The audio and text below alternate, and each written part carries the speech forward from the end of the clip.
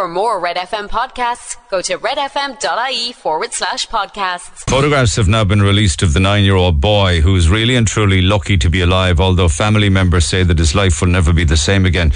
And if you picked up a red top tabloid today and looked at the inside pages of the damage that was done to this child by the pit bull down in Enniscorthy, County Wexford on Sunday afternoon, you would be absolutely shocked, particularly the damage and the scarring and the bruising to his face. The poor misfortune. There is scar after scar and stitch after stitch after stitch. The pit bull nearly killed him. He'll never be the same again. I'm not saying that. That's what family members are saying of the little 9-year-old. His older brother said it, actually. He'll never be the same again. His face was, I hate saying it this hour of the morning, but to be honest with you, his face was ripped apart. His bottom lip and cheekbone torn off, along with extensive damage all around his eyes. He is really going through the wars at the moment, and many of the papers talk of it today. Don't know what we're going to do about dangerous dogs. Unfortunately, all too often, the worst accounts of what happens when they go into a rage and attack people continue to make the papers all too often. You will remember what happened during the time of the Celtic Tiger when everything went absolutely crazy. They're now suggesting that it would be a good time now to bring back bankers' huge bonuses. And indeed, Paschal Donoghue will be asking his colleagues at Cabinet this morning to do just that, to bring back bankers' bonuses and remove the salary cap for bank bosses.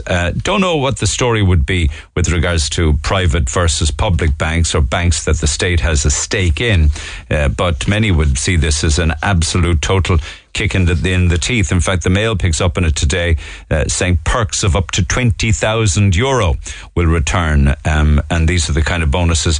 And also salary caps would also be lifted, where they'd be allowed to pay, and they actually quote, the salary cap of $500,000 will be removed from the Bank of Ireland.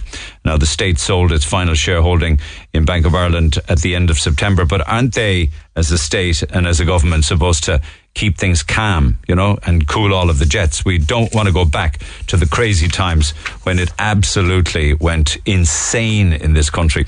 And an example of that makes the Examiner today. It is the story of a 55-year-old man, Barry Hart, who had debts written off that he owed to the likes of NAMA and lots of different financial institutions.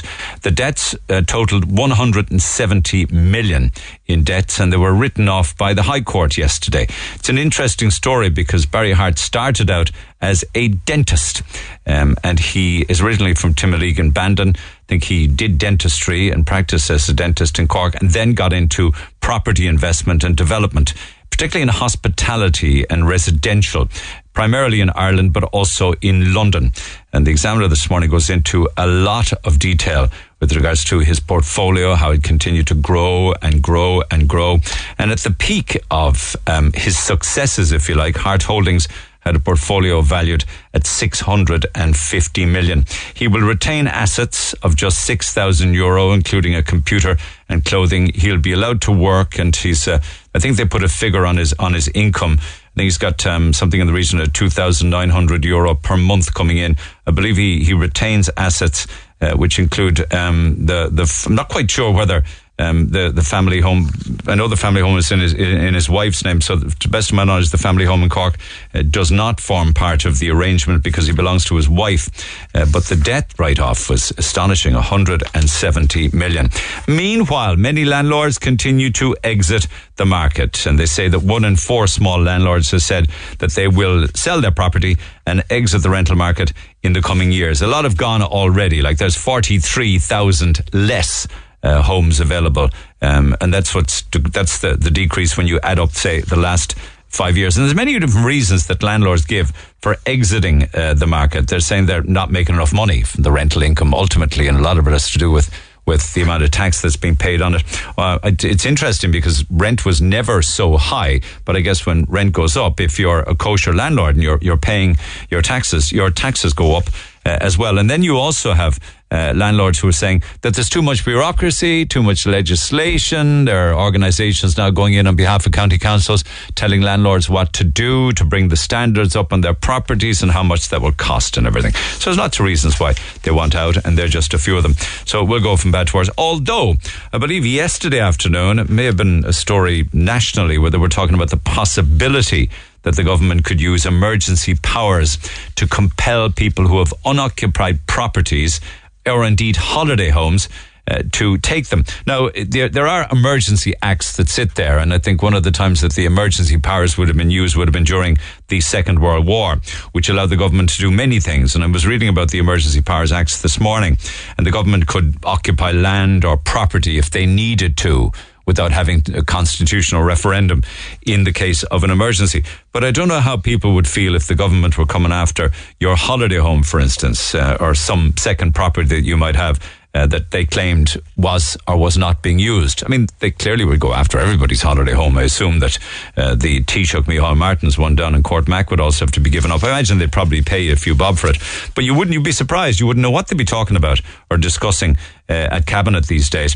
And there's a lot of court reports making the papers today. One is just an update. You'll remember the death in North Cork there some time back. And there's a man was arrested and pleaded guilty at the Central Criminal Court to the murder of 72-year-old grandmother whose body was found in a burning car. You might recall that, Mary O'Keefe from Doneraile in February of last year. That was before the courts yesterday again. And there was an horrific attack on a woman in her own home by her ex. He found that the court was having none of that, and he got a year and 4 months jail for the attack. It happened just before Christmas last year. Liam Heelan's court reports this morning talk of that case of a Cork man who beat his then partner for more than 15 minutes, knocking out 3 of her teeth. He didn't stop until she managed to lock herself into the bathroom, and she sent a photograph of her badly beaten face to her adult daughter and texted her to get help. Now, Gardaí called very, very quickly, and your man was arrested. He's been jailed for a period of 1 year and 4 months after the attack. But she took the photograph of her face, badly injured, sent it to her adult daughter. She intervened, and the Gardaí arrived at the house in Marybury Woods quite rapidly and arrested him. And then you have another character getting jailed for 7 years. This is Timmy Duggan. They call him a paedophile badminton champion. He was paying women to access their children for his sexual gratification. Not only he got jailed for 7 years yesterday, but his co-accused, a mother in her 30s, got 18 months jail after she admitted taking pictures of her 6-year-old son and 9-year-old daughter and selling them to Duggan. I wonder about the world that we're living in and where we're going when you hear stories like that in the newspapers. It's even upsetting having to read them out, never mind you guys having to listen to them. There's an interesting one there of a chap who, although he had 3 previous occasions in court where he got money for injuries, the High Court awarded €35,000 to this man for tripping on the protruding lip of the pavement of his father-in-law's home in County Waterford. It is what it is, lads. It is what it is. And €35,000 was the damages that the court gave him for, wait for it, a fractured wrist. Well, there you have it. I mean, I can't second guess why courts do that, but 35,000 for that. But he actually acknowledged in court that in the past he got 17,500 from a road accident in 2003, another 12,000 for another road accident in 2009, and 15,000 arising from an assault when he was a child. So this is the fourth one. He's a very unlucky chap. And then in Dublin they have the dart, and in Cork we possibly will have the cart. I don't know about that. I don't think I like the sound of that, but the Cork area rapid transport is shortened to cart, isn't it? But it looks as if we could have our own Dublin version here in Cork of the dart, if you like. And I don't know when. They've just signed off on 90 new battery electric train carriages. I understand we've got to do all of these things, and electric is the way to go. Although the way things are going now, it'll cost you more to run an electric car than an unleaded or a diesel car. But anyway, 90 new battery electric train carriages. I thought the carriages just got pulled along by the engine. But anyway, what do I know about it? But it means that this is good for Dublin for sure. But eventually, I think what possibly will happen is that when they get old, they'll be sent down to Cork, and we'll get our own cart, our own Cork area rapid transport system. But it's moving ever closer. The only thing, I mean, that's great, but you never think we were living in a time when there's emergencies when it comes to housing and homelessness and cost of living. and fined huge amounts of money for 90 electric carriages. But anyway, very sad story, because I know we had this in Blackpool some time back, where the remains of a person were found, and we were wondering how long was the misfortune dead in Blackpool before he was actually discovered. It could have been 6 to 9 months. And now there's the skeleton remains of an old age pensioner in a council house over in Dunleary. And apparently they figure that the misfortune could have been lying there in the bed for a year. And he was only eventually discovered by cleaners when the council hired cleaners to go in and clear large amounts of rubbish. Officials believe that it was actually an abandoned property. Apparently people were going in and out of it for quite some time, until the cleaners eventually found his body in a back downstairs bedroom, and I believe the door of the bedroom had been obscured by huge amounts of rubbish. Isn't that just so sad? Papers also talk about the younger generation. I should have mentioned this when I was talking about electric carriages, because under 24s favour a ban on domestic flights and car-free zones to be rolled out more and more. In fact, the Examiner picking up on it this morning, because they're saying youths want car-free town centres. Young people would like to see car-free town centres and are willing to eat less meat and take fewer flights in order to tackle the climate crisis. Now, how much they're going to tackle the amount of things that they buy and then dispose of too quickly. I'm talking about fast fashion and also fast food and the amount of junk waste that's generated by packaging. But, and you talk about restaurants and cafes and what have you.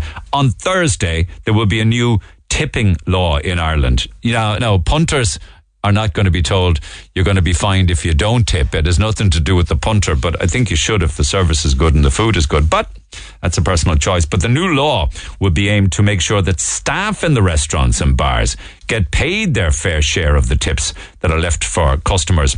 And it puts pressure on employers now. They have to display their tipping and service charge policy, and staff will have a right to share tips paid electronically as well. The worry always was, if it was a credit card or a debit card paid bill, you worried that the staff never got the tip. So the law changes in that on Thursday. And also, going back to the good old days, how many of you are old enough to remember when you bought a glass bottle back to the shop? Whatever it was, it could have been Taylor Keith, or it could have been Tanora, or I remember the bottles of Lucasade with the plastic on them. You brought them back, you got a couple of pennies from the shopkeeper, and you kept that money. They're bringing that back. This is a new vending machine that's been put in all sorts. Imagine, eventually, everywhere that sells anything in a glass bottle or a plastic bottle will have to have one of these machines. A company called Return.ie will run a network of vending machines that will give money back for empties.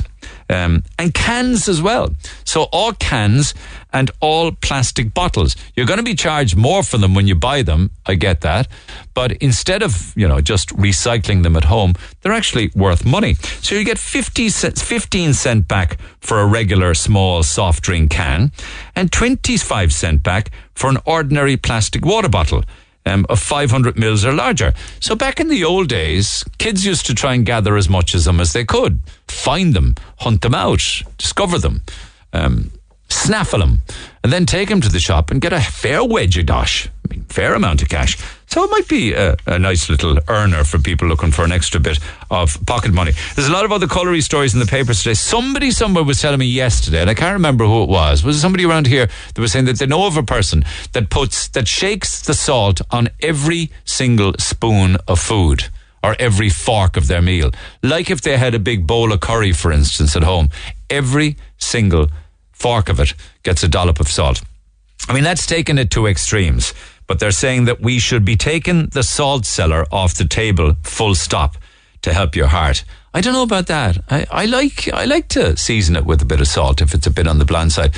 But I probably would surrender the salt, but I could never surrender the black pepper grinder.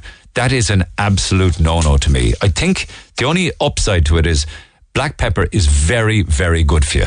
Really, really good for you. So I don't know about the salt, but the black pepper I wouldn't take.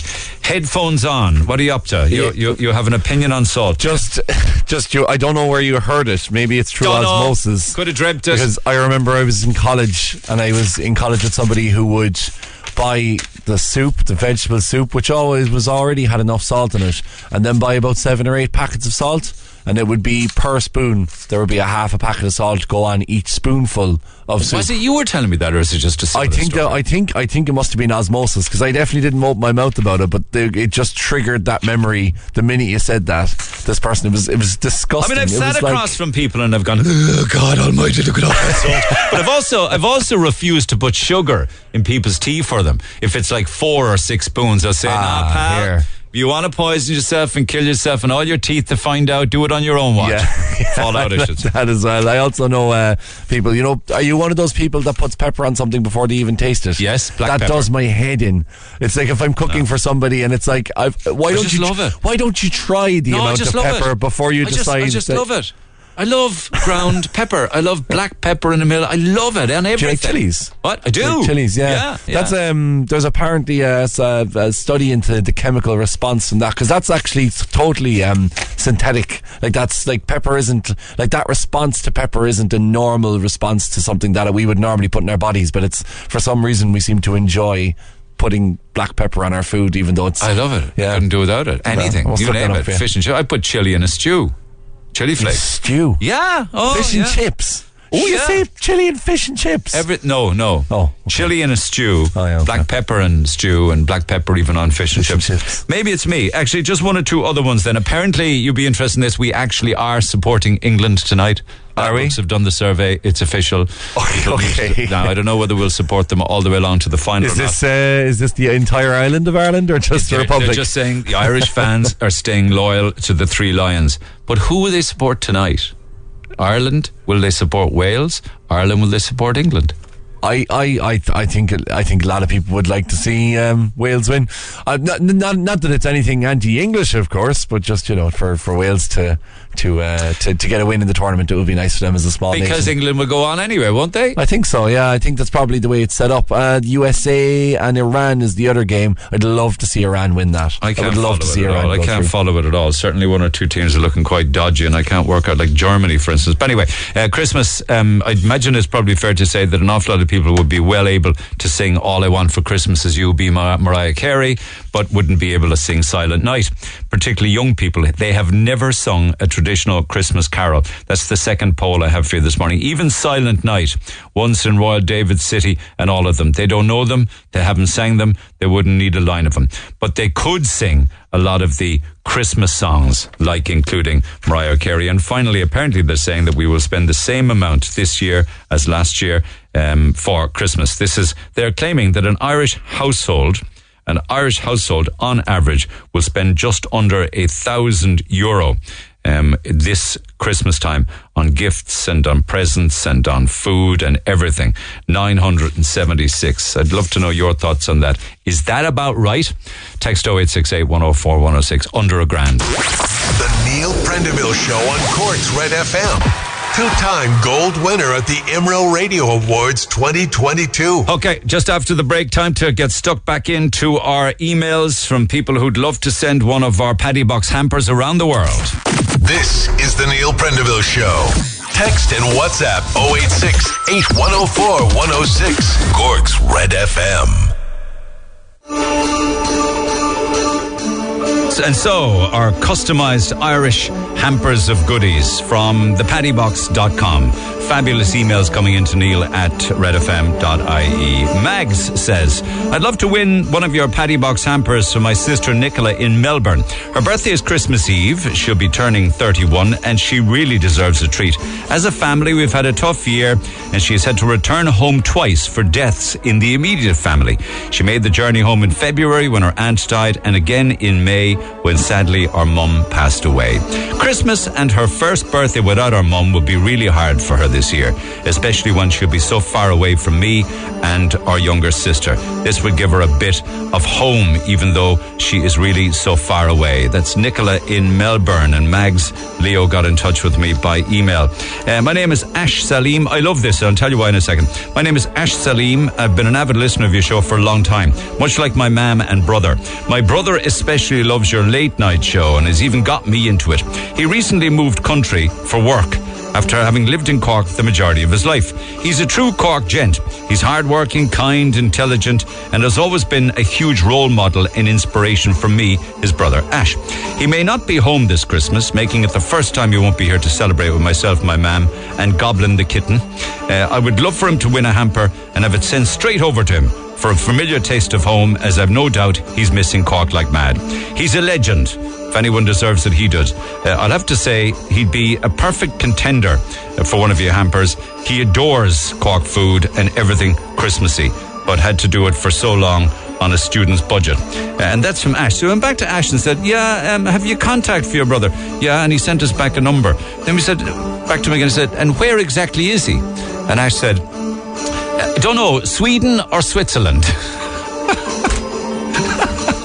So we'll send one hamper to your brother in Sweden and another hamper to your brother in Switzerland. And hope that one of them arrive, is it? No, and seriously, you need to come back to me and tell me which country he's in. I really love this from my uncle who lives in London. He's been coming all of his life for visits, but he's been in the UK for over 50 years now. A lot of people like that. He loves home, but he's in his mid-70s now and his health is not so good. And he hasn't been home since before the pandemic, but he loves Barry's tea, rashers and sausages, and a bit of pudding, particularly after a few pints when he's home. So they have the big fry up for him when he comes home. He'd love one of these hampers. It would be like a piece of home away from home, and let him know that we love him and we miss him. I know you'll probably get thousands of emails, so thank you for reading mine, and I'd be forever grateful if my uncle won for him and all of our family. And that's another lovely email from Cora O'Hara about her uncle, whose name I don't know, incidentally. He's always very good to let me know the name and details of the people that you're talking about overseas. I'd love one of those hampers for my brother in England. I've been trying to get him to come back home, but times are tough. He's working 2 jobs. His day job, which is manual and hard work. He works for the council. He's a horticulturist from 9 to 5, and then from 6 to 10:30 in the evening, he works for the Royal Mail, Monday to Friday. So I'm worried about him running himself into the ground just to try and make ends meet. He never moans or goes on about it, but I worry a lot about him. I'd so grateful if you could receive a bit of home. Great giveaway, Neil. Thank you for helping people down through the years. My mum used to listen to you religiously every day. That's Bernie, who's worried about a brother who's working 2 jobs. And he is. He's working, I don't know what time he gets up at, but he starts work at 9 in the morning and doesn't finish till 10:30 at night, working 2 jobs just to survive. This is my first Christmas in 22 years, not being with my daughter Ellie for Christmas. She emigrated to Brisbane in September of this year. A lot has happened in the past few weeks, and even though she's living her best life, she has missed things that I would love to have been able to send her from here at home. She missed her graduation from Mary I as a primary school teacher. My dad, her granddad, passed away in October, and today I received a letter from Mary saying that she was invited to a ceremony to receive a certificate as she got top marks in languages. That's from Mary I. She can't come back for that. I'm so proud that she could make the huge decision she did to move to Australia. But Neil, I miss her dearly, my daughter. And that's Orla telling me about her daughter Ellie. And just one final one for now. I would love to nominate my sister Mairead and her boyfriend Brian, both from Cork. My sister works in Glasgow as a dentist, and they really deserve a treat. They haven't been home since 2020. This would mean so much to the two of them. My sister is like a sister like no other. She was there for me when I was younger, when I was in hospital. Due to a lot of medical conditions, she looked after me when I got out. This is a lovely part of the story. Her boyfriend Brian, when I started in secondary school, he was in the same school, but he was in 4th year when I was in 1st year. And I was badly bullied a lot of the time, and he saw it happening to me. I was very shy and too shy to say that I was being bullied to my family, but Brian told the principal and helped me during these difficult times. Since then, he's been checking in on me to make sure I'm okay, and he's also very good to my sister. So they deserve one of your Paddy Box hampers. My sister loves Tato's and Barry's tea and bottles of Tenora with some purple Cadbury snacks. The sandwich bar, you know the one. Yes, I certainly do. I'm a fan of the purple snack myself, Antone. Listen, I'm so delighted that your sister is flying in Glasgow and that she's got a great partner in Brian that he was so kind to you as well. There's a selection of emails. I hope to do more throughout the course of the morning. But if you have loved ones overseas or you're listening to me overseas, then do get involved. Email Neil at redfm.ie and we'll see what we can do. I've only got a limited amount of hampers, so there wouldn't be one for everyone in the audience, but we'll do the best we can. Neil at redfm.ie. Call the Neil Prendeville Show now. 0818 104 106. Red FM. And to the phone lines we go. Claire, good morning. Good morning, Neil. I know this is hard for you because you went through one of the worst experiences imaginable. Yourself and a pal, were you walking in the woods, was it? Yeah, we were just out in the country area, just going for a walk, yeah. Yeah, okay. Yeah. Middle of the day, in the evening, when was it? Late afternoon, yeah. Okay. Are you okay? I know it's still very upsetting, but are you okay to tell us what you experienced, what you came across? Yeah, no problem. It's possible I could read out that letter because I'm a bit upset this morning, so I might be too clear otherwise. Well, could we maybe just talk through it rather than reading it out? You know, I know that you were walking with your friend and, just came across... I think it was a van and some misfortunate person lying down by the side of the van, was it? Something along that lines, yeah. I don't want to give any details in case it would affect the family even more, or I don't want to give the area or anything. I know. I just want to protect the family because they're going through enough. They are, but clearly this person, you were saying, had attempted to take their own life. They had, yeah. And luckily we came across the scene and she was still breathing. And I barely held it together to call the emergency services, who were, I'm sorry, I'm shaking. I know. But they got there really, really quickly, didn't they? Oh my God, they were amazing. They were absolutely amazing. I can't praise them enough. I know. Yeah. Now, I'm not going to dwell on that part of it because you don't wish to, and I understand that. And I understand also your respect for the family and this misfortunate woman who felt that she had no hope and had to do what she had intended to do. But she survived, did she? She did, thankfully. She did. My God. Imagine, you were in the right place at the right time. I know, and it's not our usual route or not our usual time of day to go for a walk. So it was fate, I think, that brought us there, to be honest. Do you believe that? Yeah. Many people would believe that you were put there on that path for that purpose. I do. Mm-hmm. Yeah, I really do. And I've been affected by mental health problems, and I've had family members and close friends who have been seriously affected by mental health problems. You've had your own traumas in your life, I know. Yes, I have, yeah. And I'm lucky I reached out and I've got the help I've needed. And I'm very open to speaking about mental health, and I try to encourage others. But basically I'm trying to reach out this morning to those at the moment who are suffering with their mental health and may feel that life is not worth living. I know. But it is. I know. Trust me, it is. I just want people to, if one person will reach out after this phone call, it'll be worth all the trauma that we went through or that we're going through over this, even though she was a stranger to us. Please pick up the phone, talk to someone, ring Pieta House, ring the Samaritans, ring your GP, talk to a co-worker, anyone. Just please reach out because somebody cares. Don't carry the burden alone. Don't suffer in silence. A problem shared is a problem halved. Yeah. I've spoken to a lot of people this week about mental health, or the last couple of weeks I should say, about mental health.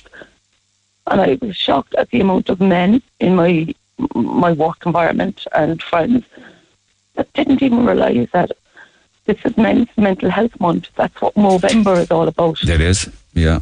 And it's also probably picked because we go into darker days, colder weather, more isolation, more people not able to get out and about, particularly in rural areas.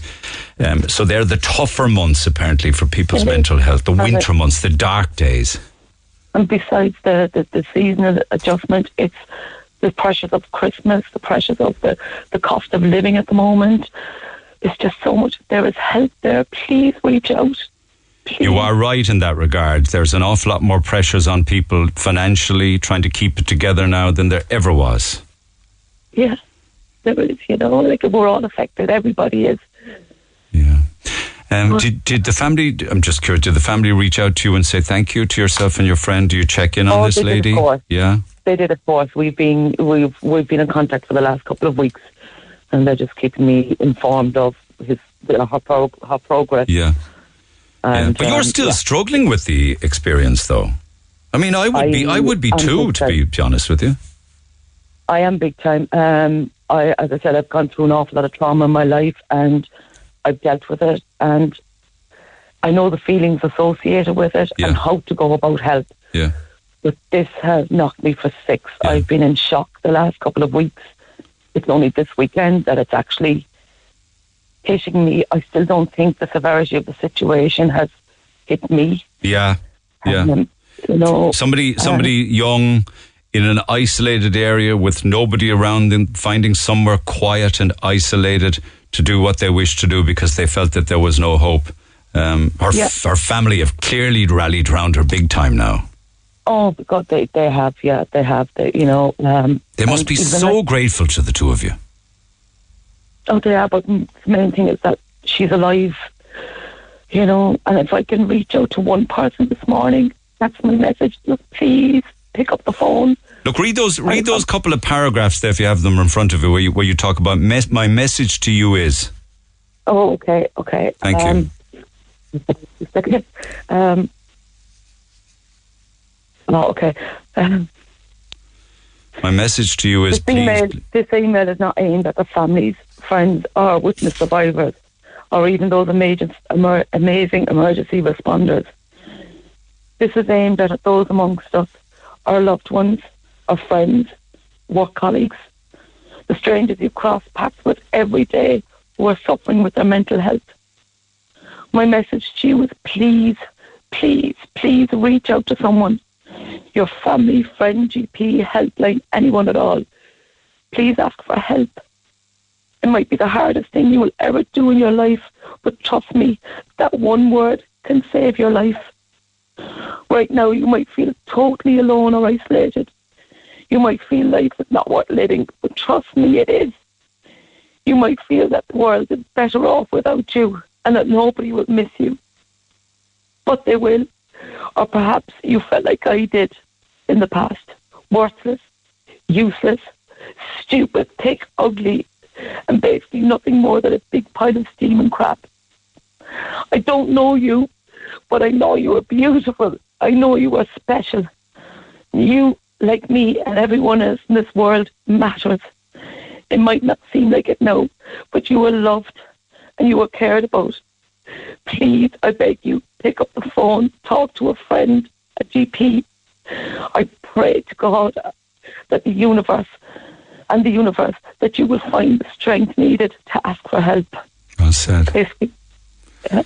Well said. The fragility of life, isn't it? It's such a fragile thing, living and wanting to keep going, And nobody is immune to mental health problems. Everybody has or will suffer or have a family member suffer. I know. I know. Not an easy thing to relive on the air this morning, but God knows you were put there, and many would believe on that path, on that day, to make that difference, and hopefully her life going forward will be a celebration. Hopefully. Claire, thank you so much for coming on air. I know it was hard for you. I know you had long chats with Seamus, but it could make all the difference for people, even one person listening to this story. That's why I've done this. If one person is listening to this morning, if just one person reaches out, it makes everything, the trauma we're going through, worthwhile, if you can understand what I mean. I do. Look after yourself and your pal as well. Thank you so much for taking the call. Cheers, Thank Claire. you. All the best. Take care. And our best wishes to that young girl and indeed her family who have rallied around her. But if it wasn't for Claire and her pal walking in that wood and taking a path they usually wouldn't, we would just have another statistic on our hands. And can I remind you that the Samaritans are there 24/7 on the end of the phone line. And they'll always answer on 116-123. The Samaritans on 116-123. Do as Claire is asking you to do. Just make the call, share it. Particularly men. Men are so slow, probably getting better, but talking about how they're actually feeling. What do we always say? I mean, and it's a difficult thing to open up and be honest. Somebody says, how are you? I'm grand. How are you? Not too bad. I'm grand. Fantastic. Brilliant. But is it the truth, though? Pieta House have a 24/7 free phone helpline as well. That's 1-800-247-247. Or you can text HELP to 51444 in the event that you might need help or intervention regarding assault or rape. There's also a crisis helpline for the Rape Crisis Centre on 1-800-778888. Now, I know I've given you 4 different phone numbers, but if I was to pick any particular one of them to repeat again, let me pick the Samaritans on 116-123. To the phone lines we stay. Caroline, good morning. Hi, how are you? Well, you heard Claire. In fairness, wasn't it amazing that she was there at the time she was with her friend? It was. Now, You know. thank you for the email that you sent me. And obviously, I want to protect the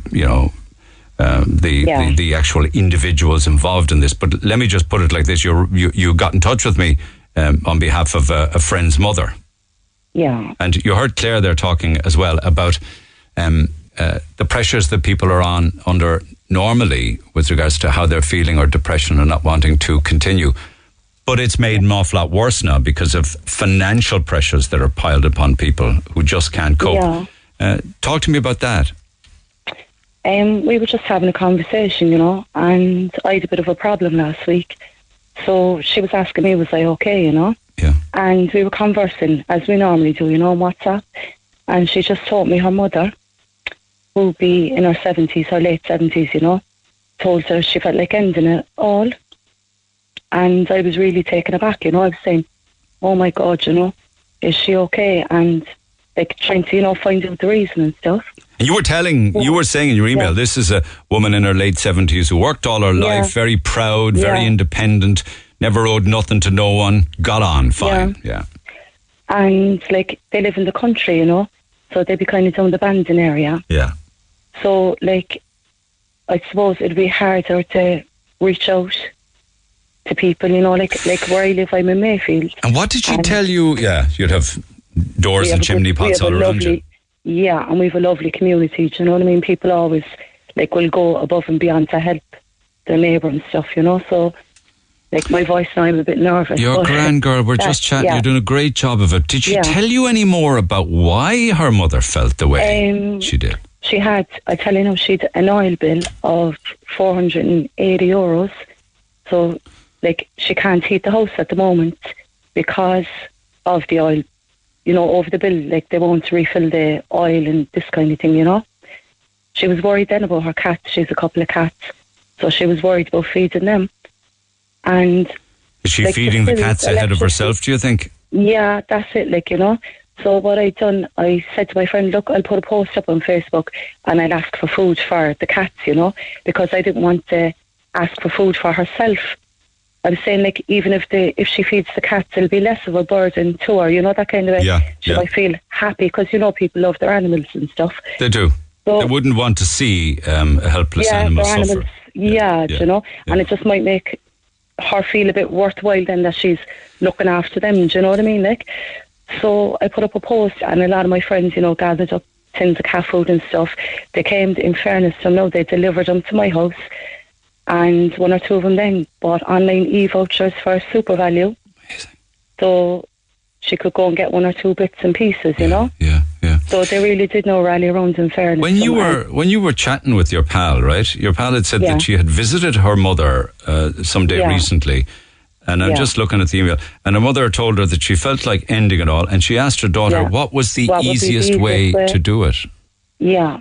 And I just felt so bad to think, someone that age, you know what I mean, who's after probably going through things we'll never know, and it just takes a bill or a couple of bills to make you feel like that pressure, it's not She snapped. You know, like it's not fair. Potential to snap over an unpayable bill and a winter of coldness and dampness and darkness and pets that are starving.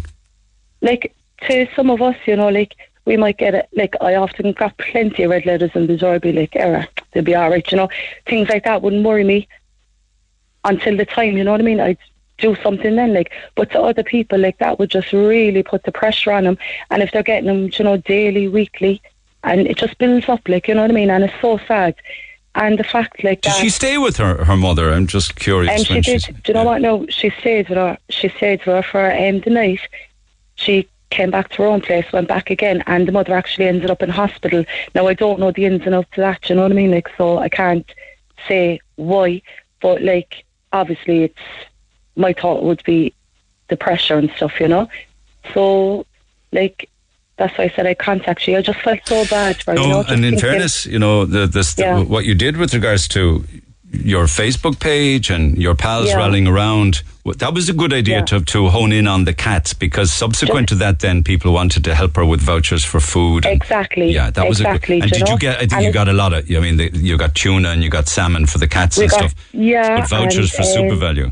Yeah. She got 40 euros, you know, and look, it mightn't be a lot, but it helps, you know, that kind of way. And the people who gave it, like, they're struggling as well, you know, but they still took time out of their own, you know what I mean? Yeah, like, it's all very well to say that you'd have the old age pension coming in every week and a bit of a fuel allowance and what have you. Neil, but you get a 500 euro oil bill. Yeah, and you're trying to live day to day, you know, like the cost of living, even to go to the shop now with 50 euros, it's gone. It's gone, like, you know what I mean? Gone. It's just, you know? Yeah. And all these small little rises in prices, like, they mightn't see much at the time. You'd be like, oh, it's only gone up 20 cents. But when you're going getting a good couple of things, then all them 20 cents, you know, and all them 50 cents. You know, Christmas is probably important to a woman in her late 70s with regards to children and grandchildren, and being able to give them a few bob or buy them some presents. Yeah. And she might be mortified and embarrassed that this year I can't do it. And to think, like, you know, oh, my family's calling, we've no heating on. You know, like, they're all going to be sitting there freezing, you know, like, little stupid things that might mean a lot to us, might, you know, like, weigh heavy on someone else's mind, you know. I hope that her asking her daughter what was the easiest way to end it was a cry for help, That was, you know, that really, like, I felt so bad about it, you know. I'd never contact the radio for things, you know. I'd always, try and do whatever we can, you know, that kind of way. Well, no, you were on air now and people are listening. Yeah. Does she need help, I wonder? She does, like, you know, she really does. And it's just... Would she take help? You know, like, the way I feel is if someone helped, like, through the daughter, and she kind of probably didn't know, I think she'd really appreciate it, you know, because, like, they were overwhelmed with the cat food and stuff, and, you know, the help that people did give. And I think she would, but I just don't want to give, you know, her name and details. No, I don't want it either for privacy. You describe her as a proud and independent woman who lived all her life. Really, worked hard, reared a family, you know. And, like, I mean... Why are we allowing energy providers to make such obscene profits when we have a woman in her late 70s thinking of taking her own life? Yeah, and I mean, it's easy. Like, I have pay-as-you-go for my gas and I have pay-as-you-go for DSB. But, like, the older generation will not switch, you know, they're set in their ways. And they're used to the same provider, so they're not going to... I know. You know, they're going to think like, oh no, this is too good to be true kind of thing. Most of the time it is. But, you know, like, they're going to be set in their ways. They're not going to switch now. Yeah. So, like... I know. Among other things... Yeah, well, there are... If people want to help or contribute in any way, shape or form, I'm happy to pass on the details to you if they get in touch with you. But her daughter really should also be talking to St. Vincent de Paul. They would be very keen to work with this woman. I contacted Vincent de Paul and they rang her back. But the thing was, like, they knew her from the area and they said, like, look, we know she's not going to kind of like this, you know, she's going to feel embarrassed, you know. So that was kind of the thing with Vincent de Paul. Now, I don't know, I didn't hear no more regarding them. But, like, I mean, she should contact them even for weekly help. Yeah, but, like, you know, there's ways you could work around that. Vincent de Paul could tell her that. Vincent de Paul could tell her that she's entitled to it because of all of the taxation she paid all through her life. That she's entitled to it because she's an Irish citizen and it's not charity and there's nothing to be ashamed of. But that's it, you see. I think, like, for a lot of people who are, you know, like say maybe they might own their own house and stuff like that. They think that because they own a house that they're not entitled to a small bit of help. And it's those people who are really struggling as well, you know. Because totally, yeah. No, I mean, listen, if this woman, if she had money in the bank, she'd be spending it. I understand that. Exactly, you know, exactly. I understand that. But listen, nobody would want her in this age of her life to be living a miserable existence. No, Neil, not that age, you know what I mean? Okay. Not any age, you know, because I know the way suicide, like we lost a lot of people. I lost my own brother to suicide, you know. So, like, we know the effect that it has on families. And, like, no matter what anyone says or do, you'll always think, was there more I could have done? Should I have done this, you know? But to think like that, a woman of that age is sitting down, and that's what her thought process is. That I know. I couldn't have put it any better myself. Yeah, I couldn't have put it any better myself. You know? If there is anybody who would like to help out in any small way, I will put them in touch with you. And they can get in touch with me. They can text 0868 104 106. What's your Facebook page? Is it straightforward? Oh, yes, straightforward. Just Caroline Logan. No, I don't. It's just private. But okay, well, if anyone wants to private mail me, okay, well, I put you back on hold. You can give the lads details of your of your Facebook. Neil, thanks very much. I really appreciate it. Not at all. I'm glad you picked up the phone. We've already had offers to help pay off the oil bill anyway, so there's a great start for you. Stay in touch and bring us back an update, and I'll pass on anybody who wants to help. I just say thanks to people, because even my own friends, like, we're all struggling in our own way, but they always go out of their way just to help, you know what I mean? And it means a lot. It does. You know, it does. It really does. It does. All right, Claire, do stay in touch. Caroline, my apologies, Caroline. Stay in touch and I'll pass on any details if anybody wants to help. It's a sad story, isn't it? At that stage of her life. Text 0868 104 106. Hey, it's Dave. Join me weekdays from 4 for Dave Max Drive, where I'll help get you home or give you a little lift at home. Big hits, loads of fun features and traffic info. What more could you need? Join me weekdays from 4. Dave Max Drive. Get it off your chest. Text the Neil Prendeville Show now. 086 8104 106. Red FM. Busy. Just again, can I just mention, never ever, this is part of a text this morning, never, and the Gardaí will tell you this, never ever use workmen who call to your door offering to do work. Full stop.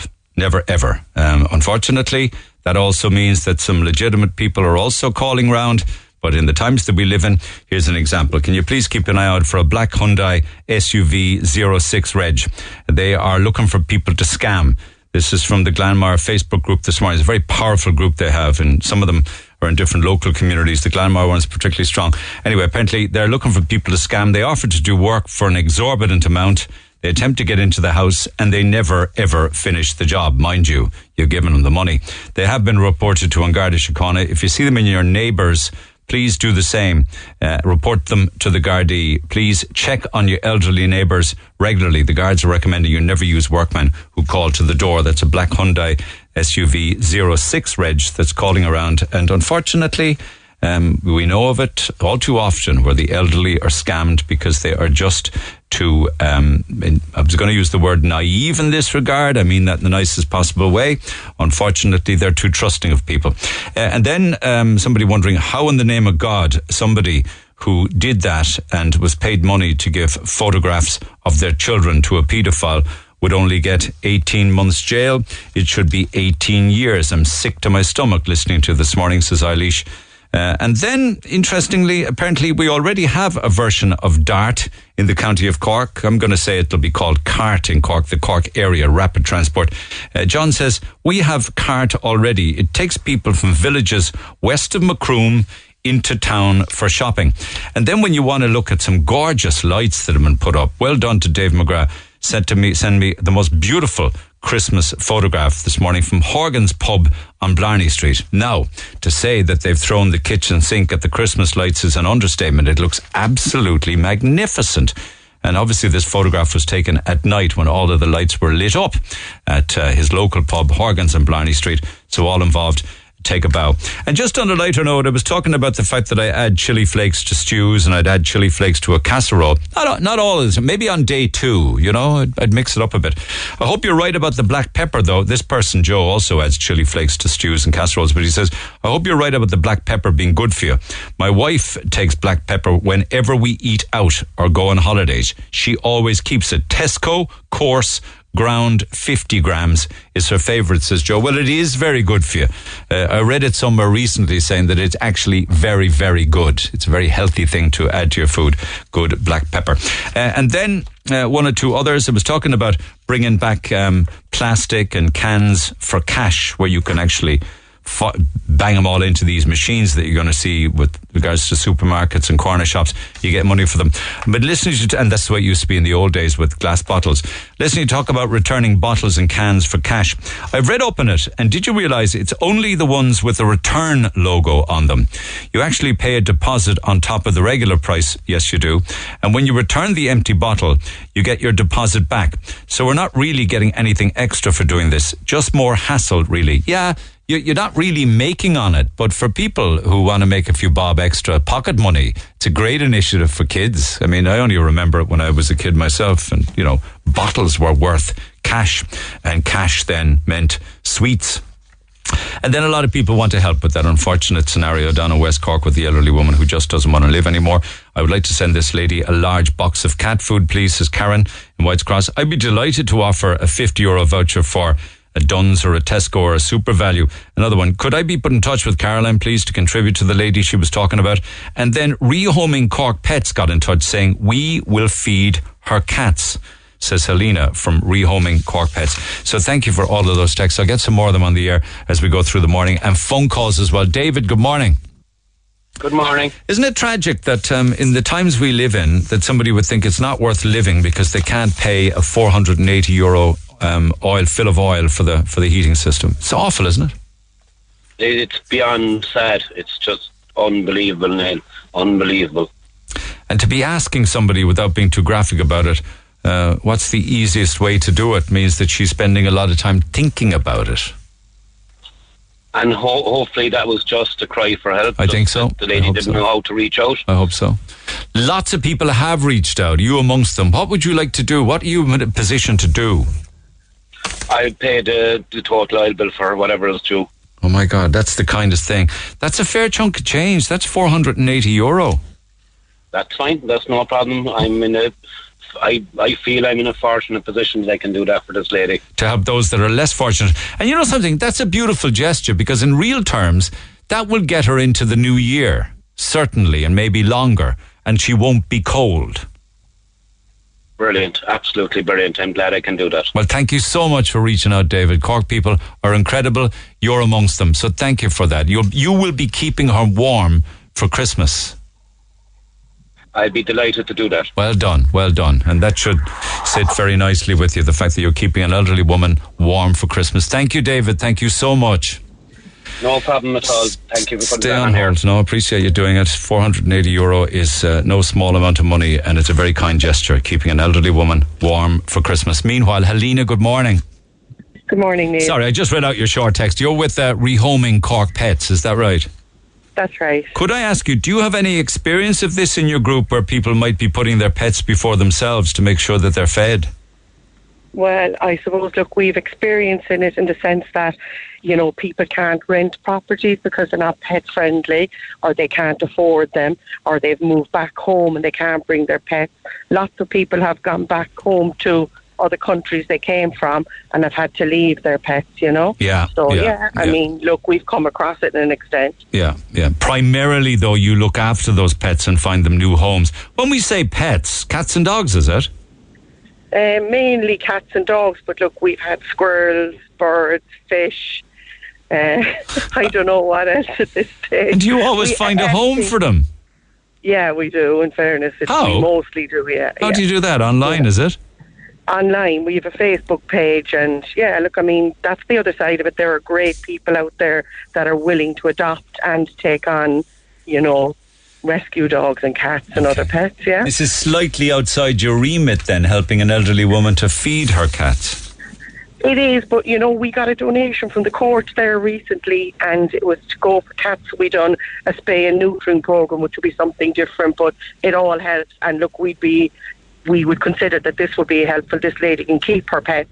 Our pets will be looked after, and we're more than happy to do that, you know. And what do people who might say, because surely some are thinking it, that if she can't afford to feed herself and is worried about feeding her cats, that she should give up the cats? I don't think so, you know. I mean, look, we try and do everything we can as well that people would hold on to them, you know. If it's a behaviour issue, we'd recommend a behaviourist or something like that, you know, or go see the vets and things. But no, like, this lady, you know, has obviously probably given back to society all through her life. It's time now we give some help to her. And also, you know? Isn't it true to say that an elderly person living alone, that pets are great company? Oh, sure, they're family. They're better than family, to be honest with you. I talk to my dog. I don't know whether he understands it. I sometimes think he does, but elderly people would talk all day to their pets, wouldn't they? They're like, of course they would, yeah. They're best friends. Great company. They're loyal. They're faithful. Yeah. And they won't tell your secrets to anybody, Neil, so you're safe telling the dog. They might tell other dogs, though. Oh, well. they're always watching. Anyway, listen, that's great. Thank you so much.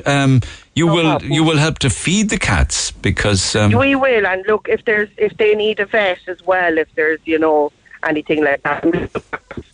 All right, you're breaking up. Do you mind if I pass on your details then, and you can be in touch with maybe the sister, the mother, the daughter of the mother, and we can make that happen? That's perfect. That's great. We have a volunteer in that area, West Cork. Okay. Yeah. It's breaking up. You're very kind, Helena. Thank you, and regards to you all at Rehoming Cork Pets. So everybody coming out and wanting to help, and help an elderly lady who's struggling, and sometimes it can be just one bill. God only knows the reasons why people feel that they no longer want to keep on living. They feel maybe that's this late stage of their life, it's not worth it anymore. But of course it is. Often, of course, it's because they fail to realize in their predicament the anguish and the sadness and the loneliness and the pain that is left behind. So do think of that and reach out. I gave some helpline numbers earlier this morning. I'll give them again. I'll give them again in a few minutes time. One of the more important ones is Samaritans, 116-123, 116-123. But some other texts then from people who want to help. See one here saying, I'd like to help the elderly woman. I'll give a cheque or cash for €250 to help with her bills. Please pass on my details. Be delighted to donate a voucher to a Dunn's or a Tesco or a SuperValu to the value of €50. Neil, can you please put me in touch with Caroline, contribute to the lady that she was talking about on air? I'd be so happy to help. So thank you for that. Keep those texts coming. You're going to make all the difference. Certainly with regards to David, I hope he feels a lot better, because it's in giving that we receive. That by paying a €480 oil bill to put oil in the tank to keep the house warm, that he's keeping an elderly person warm and comfortable for Christmas and into the new year. So well done, everybody, on that one. Back after the break. Get it off your chest. Call Neil Prendeville now on 0818 104 106 Red FM. Yes, all began this morning with an original call from Claire, who came across had a very traumatic experience when she was walking in the woods, came across a person whose life then was subsequently saved by her being there with her friend. And then, of course, Caroline then told the story of her friend's mother, a very fragile situation this elderly lady finds herself in, where she just no longer wants to go on, and what's tipping her over the edge is a €480 oil heating bill that she can't afford. There's no heat on. She loves her cats. They're her companions, and she's worried about feeding them across the winter. And you know what? It just takes one thing to tip a person over the edge. Back to the phone lines we go this morning. Joanne, good morning. Good morning. How are you, girl? How are you? I'm okay. I'm getting there. You're getting there slowly but surely. Yeah. Exactly. I had a very bad experience 2 years ago. You were in a dark place a couple of years ago. What can you tell us about where you were at then? I'm still in a dark place. I'm still thinks a lot, but I go on the helpline a lot to help me through it. Yeah. Help me through it. Do you call the Samaritans, is it? No, I call another crowd. I don't want to mention them now, tell the truth, but they're very, very, very good to me. Okay. Very good to me, and they help me a lot through domestic violence and through family problems. Yeah. And my husband. I know. I don't want to go into too much of that detail for obvious reasons, but I know there was a period where you were unable to see a loved one that you were very close to, and it broke your heart. Broke my heart, sliced my heart, and I wasn't allowed to see my grandchild, and I adored all of them, but unfortunately this little one was very, very attached to me, and I went up to collect her one day and I wasn't allowed to see her, and no more, and the guards knocked at my door and he said to me, don't go near such and such, yeah. So I didn't, and I said I'll go through the courts. He said there's no such thing. Right. So when he said that to me, I said that's my life over. Did you really? I did. I went up to bed and I bought a bottle of water up with me, and I took over 150 or 200 tablets. Good God. And I knew no more. I knew I was going slowly. And what was going through your mind? At the end of the road to me, I said, that's it. I don't want to carry on anymore. There's nothing left for me. Right. You didn't get any kind of second thoughts, no? He put me in shock, and I said, well, if he said to me there's no right to see someone, that was it. And he was very abrupt for me. So that guard nearly ended my life. And I knew no more. And a family member knew I wasn't eating or drinking water, anything. I don't socialise, I don't drink. And I felt wobbly and everything, and when I got into deeps, I knew I was going into a deep sleep, so the way my head was going, and I knew no more, and someone pounded on my chest. The next thing you remember is somebody pounding on your chest. That's all. And people screaming. That's all I remember. And someone was screaming in the room. Yeah. There's someone screaming, and I saw all yellow jackets, and that's all I remember. And waking up in a hospital. I was in there for a week. And what were your thoughts when you woke in the hospital? How did you feel about that? I said, what happened? That's all I said, what happened? He says, you're a very, very, very lucky woman, he said. Very, very lucky woman. I was taken into rooms, and I was being talked by this specialist and that specialist. And I was still in a very, very dark place. Very dark place. Very, very lonely. I put up lights, all right, in the windows, just pretend that I have in the Christmas. I don't put up a Christmas tree.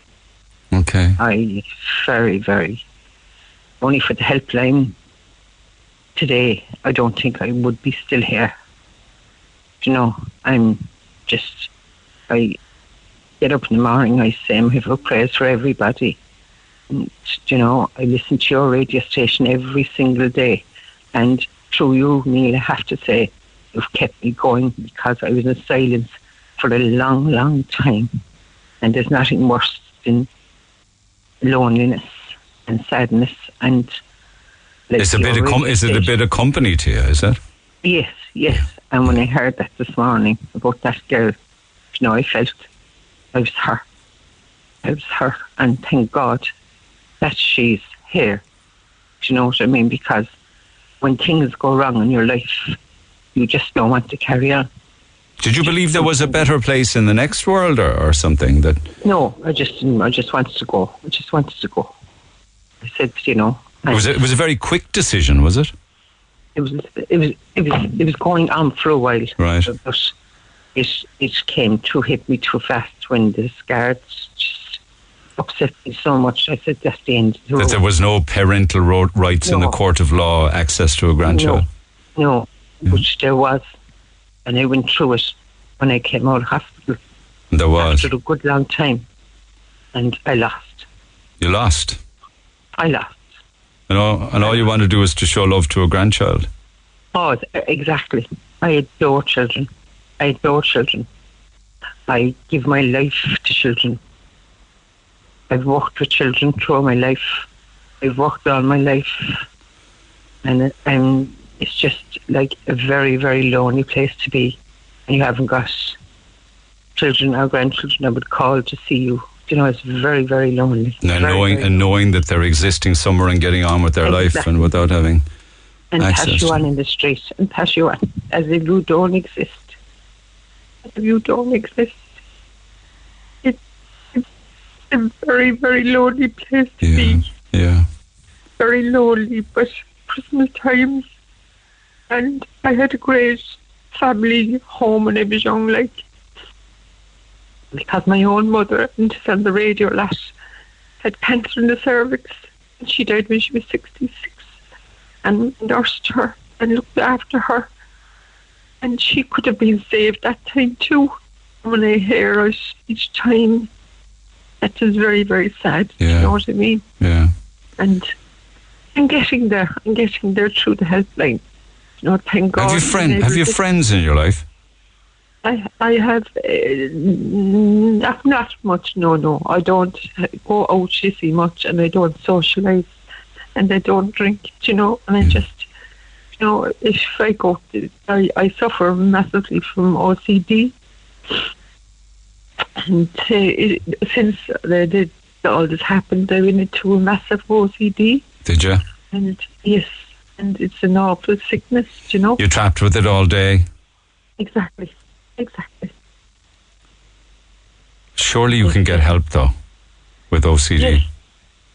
Yes. I'm hoping someday I will, you know, because it's an awful sickness, and they have drove me to that, because it just keeps me going, you know, it just keeps me going. And are you just plagued with routines over and over and over? Yes, exactly. Things that you have to repeat constantly. And since COVID came in, I'm terrified, you know.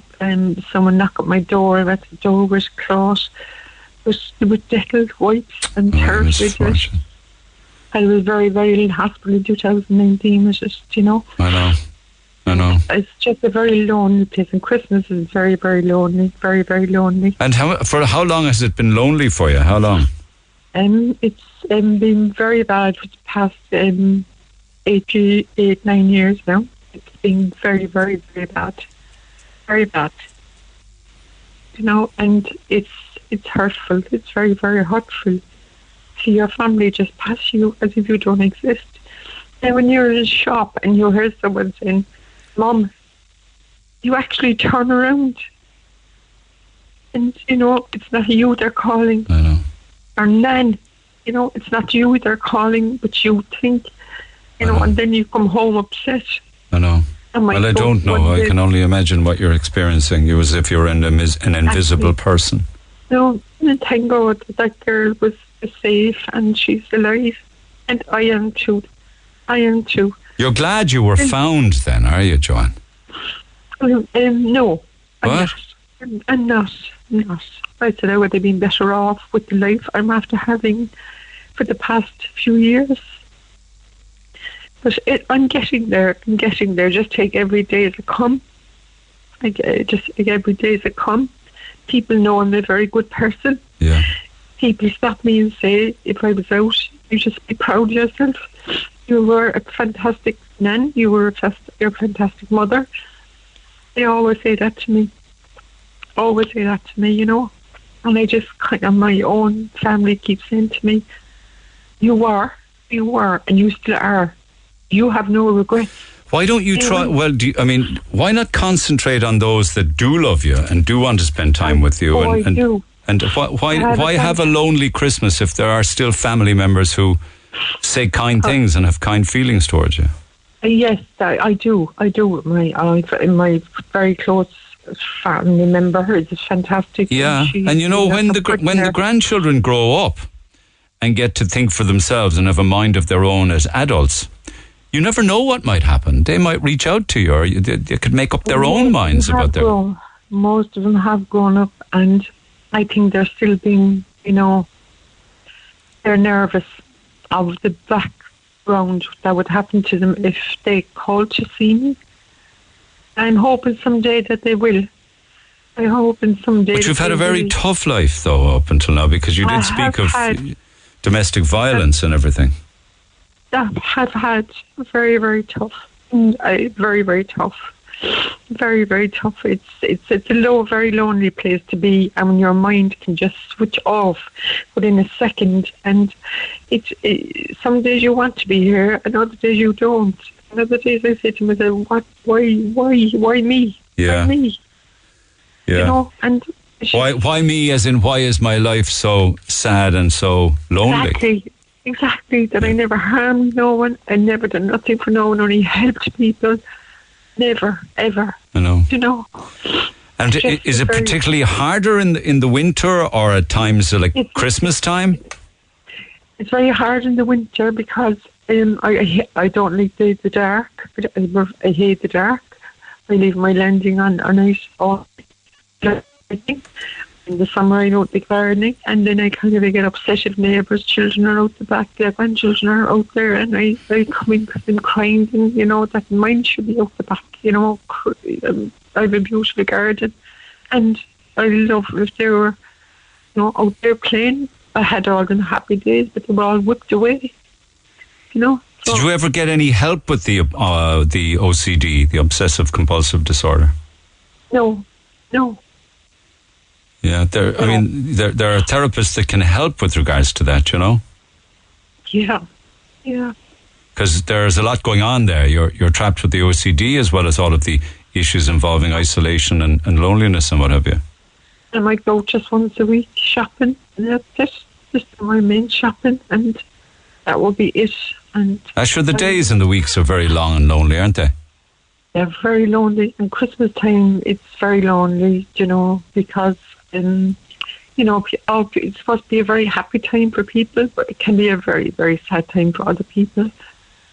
Certainly, you know? Yeah, certainly. For lots of different reasons, loss of a loved one, or in your case, the isolation and the loneliness you feel, you know. You'll be with but you will be hopefully with somebody over Christmas, will you? Oh, yes, yeah. I will. We always invited up for dinner. I know. My family members, so like and do they know how down you feel? You know, I don't know. Have they any feelings? I don't know, because one time I used to have a beautiful old family dinner in my home, and they used to love my stuffing. They all tried to make my stuffing, and they never could get my recipe. And I'd have a family meal, all the grandchildren, all the family in the house, that's all gone. You know, I used to love having the kitchen table all dressed up for them and all that. But it's just, everything have changed. So many things have changed in life today, you know. Yeah, I know. But, you know, I just take every day as a common, you know, see, what's next? What's next? I live very nervous, very, very nervous and frightened of what's the next outcome. You know, so I just have to carry on every day. And hopefully, you know, I lost a mother and father very young, 5 months between one another, but I'm hopefully getting there. And the family, when I speak to the members, when I ring them, they're very, very helpful to me. Very, very helpful to me. I wish you had more company, you know. I wish you had more opportunity. I know you're trapped with the anxiety, the OCD and whatever, but I wish you could get out more and you know, have more company with like-minded people. I'm an outgoing person, you know. I'm a very, very lonely person. A very, very lonely person. But thank God for that girl now, that she was found just like me. But, you know, it's hard for me to just hang up the phone from you and just carry on with my life or carry on with the radio program knowing that you're struggling so much, you know. I know. Thank you so much, Neil, and only for you every day. And your radio station and Column and all the other lads and the radio. I love the radio all day long. I listen to it. I bring my other battery one upstairs if I was going upstairs. Misfortune. And I carry it around, you know, but I'll get there, you know, hopefully that God won't take me before He will see them again. Hopefully you will see them again as they grow and make up their own minds, you know, and decide for themselves if they want their granny in their lives. I obviously can't go into the detail of why you find yourself in this situation of no making of your own, but it's tragic what has happened to you. Nobody should have life should be celebration. It's hard enough as it is. It should be, you know. And if we could all have the sense of looking back in our lives before it's too late, you know, we'd be kinder, we'd be more helpful, we wouldn't worry about things that God knows that just don't matter anymore, you know. No, but it's always too late for that for so many people. They see it too late.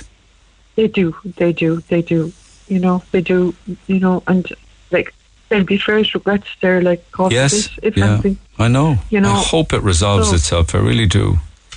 Thank you so much, Neil, and you're fantastic on the radio to everybody and stay all in the people touch. you've helped. Yeah, stay in touch. I will, of course. Don't be a stranger here anyway, okay?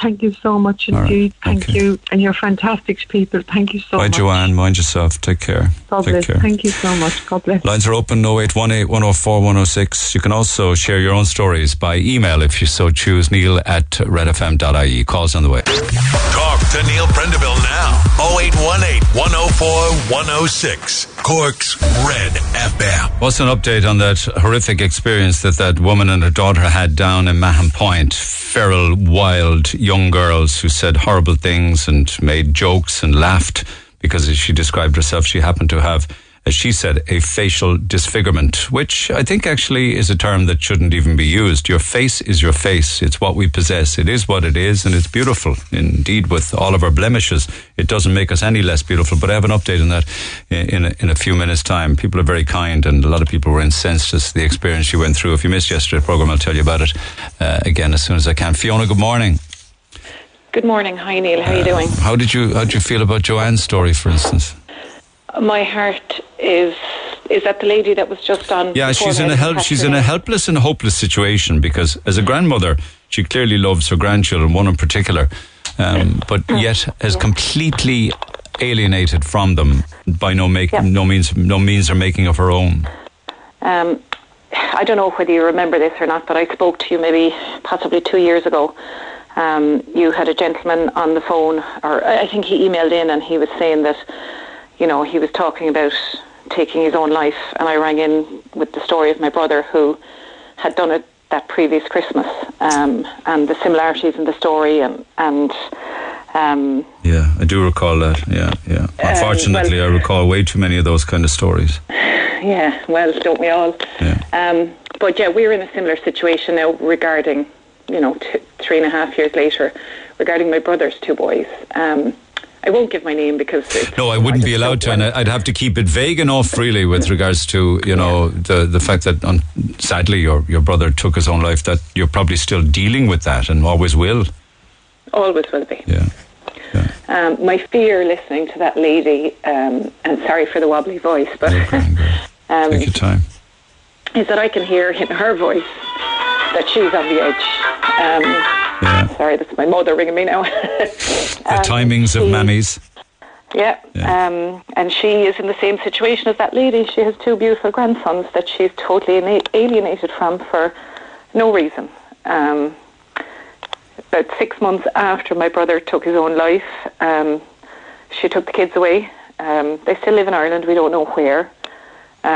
Well, we know the approximate area. We don't know where. We're not allowed any contact with them. We're not allowed to speak to them. We're not allowed to know where they live. We're allowed to send things to her mother's address. We don't know if they get them. We don't know if and when they get them, or when they get them, whether they know they're from us or not. And so these two boys, and they're young boys. I don't want to know any idea about the age or anything I won't like that. Yeah. give you anything, but I'm just saying they were young at the time, but they didn't just lose their dad. They lost a grandmother, a grandfather, they lost an uncle, two aunts, cousins. Yeah. And I'm in a situation where my son and his son, there's only 3 months between them, and they adored each other. Yeah, I know. Yeah. And can have you sat down and tried to rationalise as to why this happened? Some might say that she literally needed a brand new start. Yeah, she said that she just couldn't deal with us. And we asked what was the problem.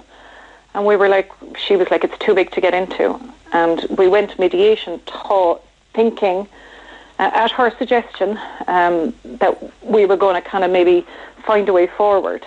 But, after €1,000 of mediation, we found that there was no way forward. Okay. And you were none the wiser. Okay. Yeah. None the wiser. Yeah. She didn't want to talk about it. Okay, and I won't dwell on that aspect of it if you don't mind, because when you get into areas like that, certainly involving children, I would have legal responsibilities there.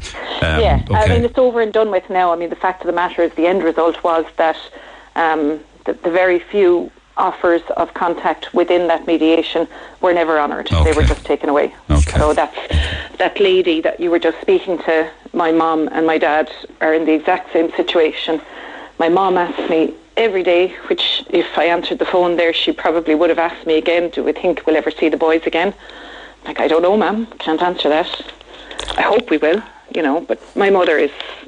It's like a death to her, really, isn't it? I mean, one moment you have... Deaths. It's her oldest son and her 2 grandchildren. Yeah, and does it consume all her time now and all her thoughts? Well, I would say both my parents, since my brother passed away, have just aged 15 years in 4. And they've just gotten old, they've given up. My dad doesn't go out anymore. Yeah. I mean, like that lady, he doesn't want to leave the house. I think he just doesn't want people to ask him. She turned into a very quiet man. He was always private, like, but, you know, he was always kind of... He'd be sociable enough, like, he's an Irish country farmer, you know, but he doesn't...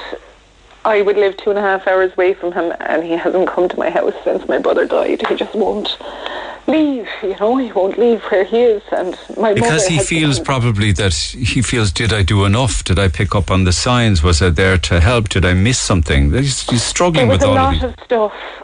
There was a lot of stuff previous, and we did do a huge amount. Oh, I know, but he'll end up always thinking, was it enough, you know, the misfortune? Always, yeah, always. And, you know, my mother, COVID was horrific because then they had nobody. Yeah. You know, they couldn't have visitors, they were cocooning. My parents aren't together anymore, but they're actually way better off. They were always better apart than they were together. This they were didn't never help, particularly bad together. Yeah. It was just silent, you know. Yeah. No, they're not in the same house. They live about 2 miles down the road from each other. Yeah, but I know. Okay. they literally just barricaded themselves in for the couple of years, and that didn't help mentally, you know. Absolutely it didn't. And then 2.5 years later you're told, oh, everything's fine now, just get on with your life. And it's kind of hard to readjust for somebody. Well, within that time, like I say, my mother has aged very much so and is now no longer able to drive. So it's not that she's housebound, but she is housebound, if you know what I mean. She's she can't go anywhere, so she's totally lost her independence, and all she gets to do all day, every day, is like that woman, is think about her grandkids, and because that's what keeps her going, you know. I mean, mine ring and they, you know, tell her the same thing every day. Hi, Nanny, how are you? And oh, I love you, Nanny, and she lives for that. You know, and then she'll ring them back maybe 2 or 3 times to hear the same conversation again. But that's what she wants to hear from the others as well, you know, and that's all that would keep her going. It's heartbreaking. It really must be heartbreaking. It is heartbreaking. Yeah. It is heartbreaking, yeah. It is. There's only 3 months between my son and my brother's son, and, you know, they would be doing all the same things, into all the same things. When my brother was alive, we spoke to him every weekend. We video called them every weekend. They came down to visit. It's now been, like, my brother will be 4 years dead on the 27th of December, and it's 3.5 years since we've seen or been allowed to speak to them or know where they are. I know, and your brother would not want it this way. No. Well, you know, without getting into it, we all firmly believe it shows us why he is where he is and why he did what he did. Because I won't go into any. I won't go into any of that if you don't mind. I don't want to be overstepping the mark. You know, misfortune is no longer here. I also can hear in that lady's voice, she is struggling. She is struggling very, very much, and she is someone I personally, having had conversations with someone who did what they did, and I feel that lady, this is her cry for help. You're asking her, did she seek help? And this is no disrespect to you, you know, did she seek help for her OCD and stuff? The biggest problem, I believe, for people who are in that frame of mind is they're not able to. They know this is going on, but they're afraid to say it out loud. They're afraid to be stigmatised. They're afraid she can go on the radio with you because she's anonymous, you know what I mean? Yeah. But to go and to acknowledge this to people, and this was what I actually rang in 2 years ago or 3 years ago, whenever it was, that chap, and he had kids, and I don't know what was going on. He'd emailed you, and I was saying, look, give him my number. You know, I recognise so much of my brother's story. Please let me be the one who can, you know, maybe talk to him, and he doesn't have to know who I am. Or, yeah. But, you know... Well, if it didn't happen because he didn't want to do that. Oh, no, I totally get that. That's not my point. My point is that I can hear in her voice that... But you see, like, I know, but I still feel hopeless talking to somebody and helpless talking to the likes of Joanne when I know that when she hangs up the phone, she continues to live the existence she has, and I just move on to the next caller, and it's because she's not able to go and access. But she could see her GP, and her GP could refer her for some therapy. See, that's all well and good, but like when you're in that frame of mind, you are in the frame of mind where you could go to see your GP and you could address it and you could say, right, I'm struggling. But when someone gets that low, and she's not going out, she's not socialising, all the boxes are being ticked there for someone who's in a really, really bad place. Yeah. And this is not a looking down on, this is not a judging, this is a, that reality. This is reality. This is, and my GP said at the time, because I was discussing my case with her at the time, and she was super and advised me on what to do. She said, we do not know and we never will know, she said, what is the moment when somebody decides this is it. And well, earlier we heard of an elderly woman, and it was a €480 oil bill for the heating, for instance. It was just and the tipping to you, point. That's nothing. To me, that's nothing. To probably most of the country, that's nothing. But to that lady, that's enough to end her life. And that's what I mean. People can't, when they're so low, they're unable to articulate where they are, and all they can see to get out of it is to not be here anymore. And that's the difficult part. Everybody who is in a good frame of mind is able to say, it's okay not to be okay, it's okay, talk to a friend. But that's where the problem is. They're unable to do that. They're unable to extend that. Where does the law sit with the grandparent alienation, do you know? Absolutely nothing. We did inquire, and as regards grandparents or even closer relations, it is up to the I suppose the manners or the. Is it not abuse? Is it not a crime or anything like that? No. It's emotional abuse. I know that. It is emotional abuse, but as regards legalities, it is up to the persons if they want to keep in touch or not, and it doesn't matter. Even if it was, we'll say, my brother who had lost his wife, if it was the other way around, and he had the kids and he didn't want them to see us as a family, it still would make no difference. It is up to the surviving parent what they wish to do with and that's children. it. That's the law, is it? That is it, across the board. She gave me the impression, Joanne, that there was something that could have been done subsequently. Maybe in her case at that time, I don't know if there was. She obviously didn't go into the reason why she wasn't allowed to see them or be part of their lives. And maybe there was an incident. In our case, there was no incident except for the fact that my brother is no longer here. I know, okay. So but there's nothing on the statute books where a grandparent can go to court and ask for visitation rights? No, there's nothing. They have no rights whatsoever. Okay. Now, unless there is an underlying factor, for example, a history within the family or blah, blah, blah, whatever, I don't know. If there's something going on within that family that has caused... I understand that it would have to be thrashed out as to and that would happen were there a law there, that it would be thrashed out as to the reasons behind it. But is there any starting point? No rights whatsoever. Okay. We have sought legal advice on it, just for visitation, not for anything else, just to see them, just to, like, say my son is 9 years of age and the other chap is up 9 years of age, just to see them on their school sports day. Okay, yeah. You're breaking up on me there, Fiona. Yeah. Oh, sorry, I'm on a landline. You know what? I walked into the kitchen and the radio's on. Okay. But like I say, just to see when they win a medal on their sports day, to see when they get a prize for, their spellings, or to see them in the school play. Those things are what keeps elderly people going. Oh, I know that. And not just elderly people. I know, but also I'm going to have to move on for news now in a second, but also I would need to acknowledge that a lot of the time it can be the other way around, where grandparents alienate grandchildren or have no interest or no wish to do anything or be part of their lives at all. Yeah, and that is so sad.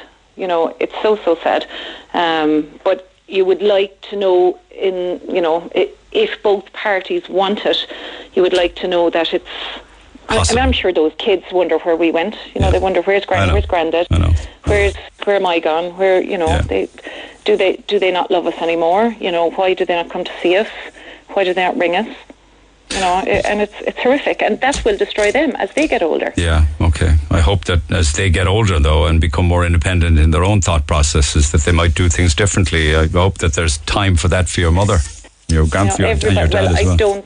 I don't think there's time for my parents for that. Hopefully there will be time for us. Okay. And that's the sad reality, But that lady, if she can speak to someone, she sounds to me, and I'm no expert, that this is her cry for help. She's asking for help today, I feel. Okay. Thanks, Fiona. Take care. Lines open. Text 0868 104 106. Back after 11. I'm Lana O'Connor. Red FM News is first for local, national and international news. And you can stay up to date by tuning into our hourly news bulletins or by clicking on redfm.ie. 104 to 106 Red FM. This is the Neil Prendeville Show. Thank you. A little bit of housekeeping, if you don't mind. Kiernan's Gardencentre.ie. They're also down in Douglas Court Shopping Centre. Lots of parking, and they do all sorts. Not just Christmas trees, but wreaths and stands and Christmas accessories and all sorts of things, including all of the customer service for your trimming of the tree. And we have Christmas trees to give away all this week, courtesy of ourselves in Kiernan's Garden Centre. So, Christmas song sometime between now and midday today. Caller Tree and Caller 33. Caller Tree and Caller 33 wins our Christmas trees, and you can get them all sorted at Kiernan's. We put up the Macchia one yesterday. I always put it away thinking everything is grand now for next year. I'll know where everything is and I'll be able to isolate everything and it'll be military fashion. Then I go back 12 months later and it just doesn't work out according to plan. Yesterday, it wasn't the Macchia tree that I couldn't find. It was the bloody stand for the Macchia tree. You'd think I'd have one next to the other, wouldn't you? Not a chance. Not even in the same rooms. Eventually found it and up it went.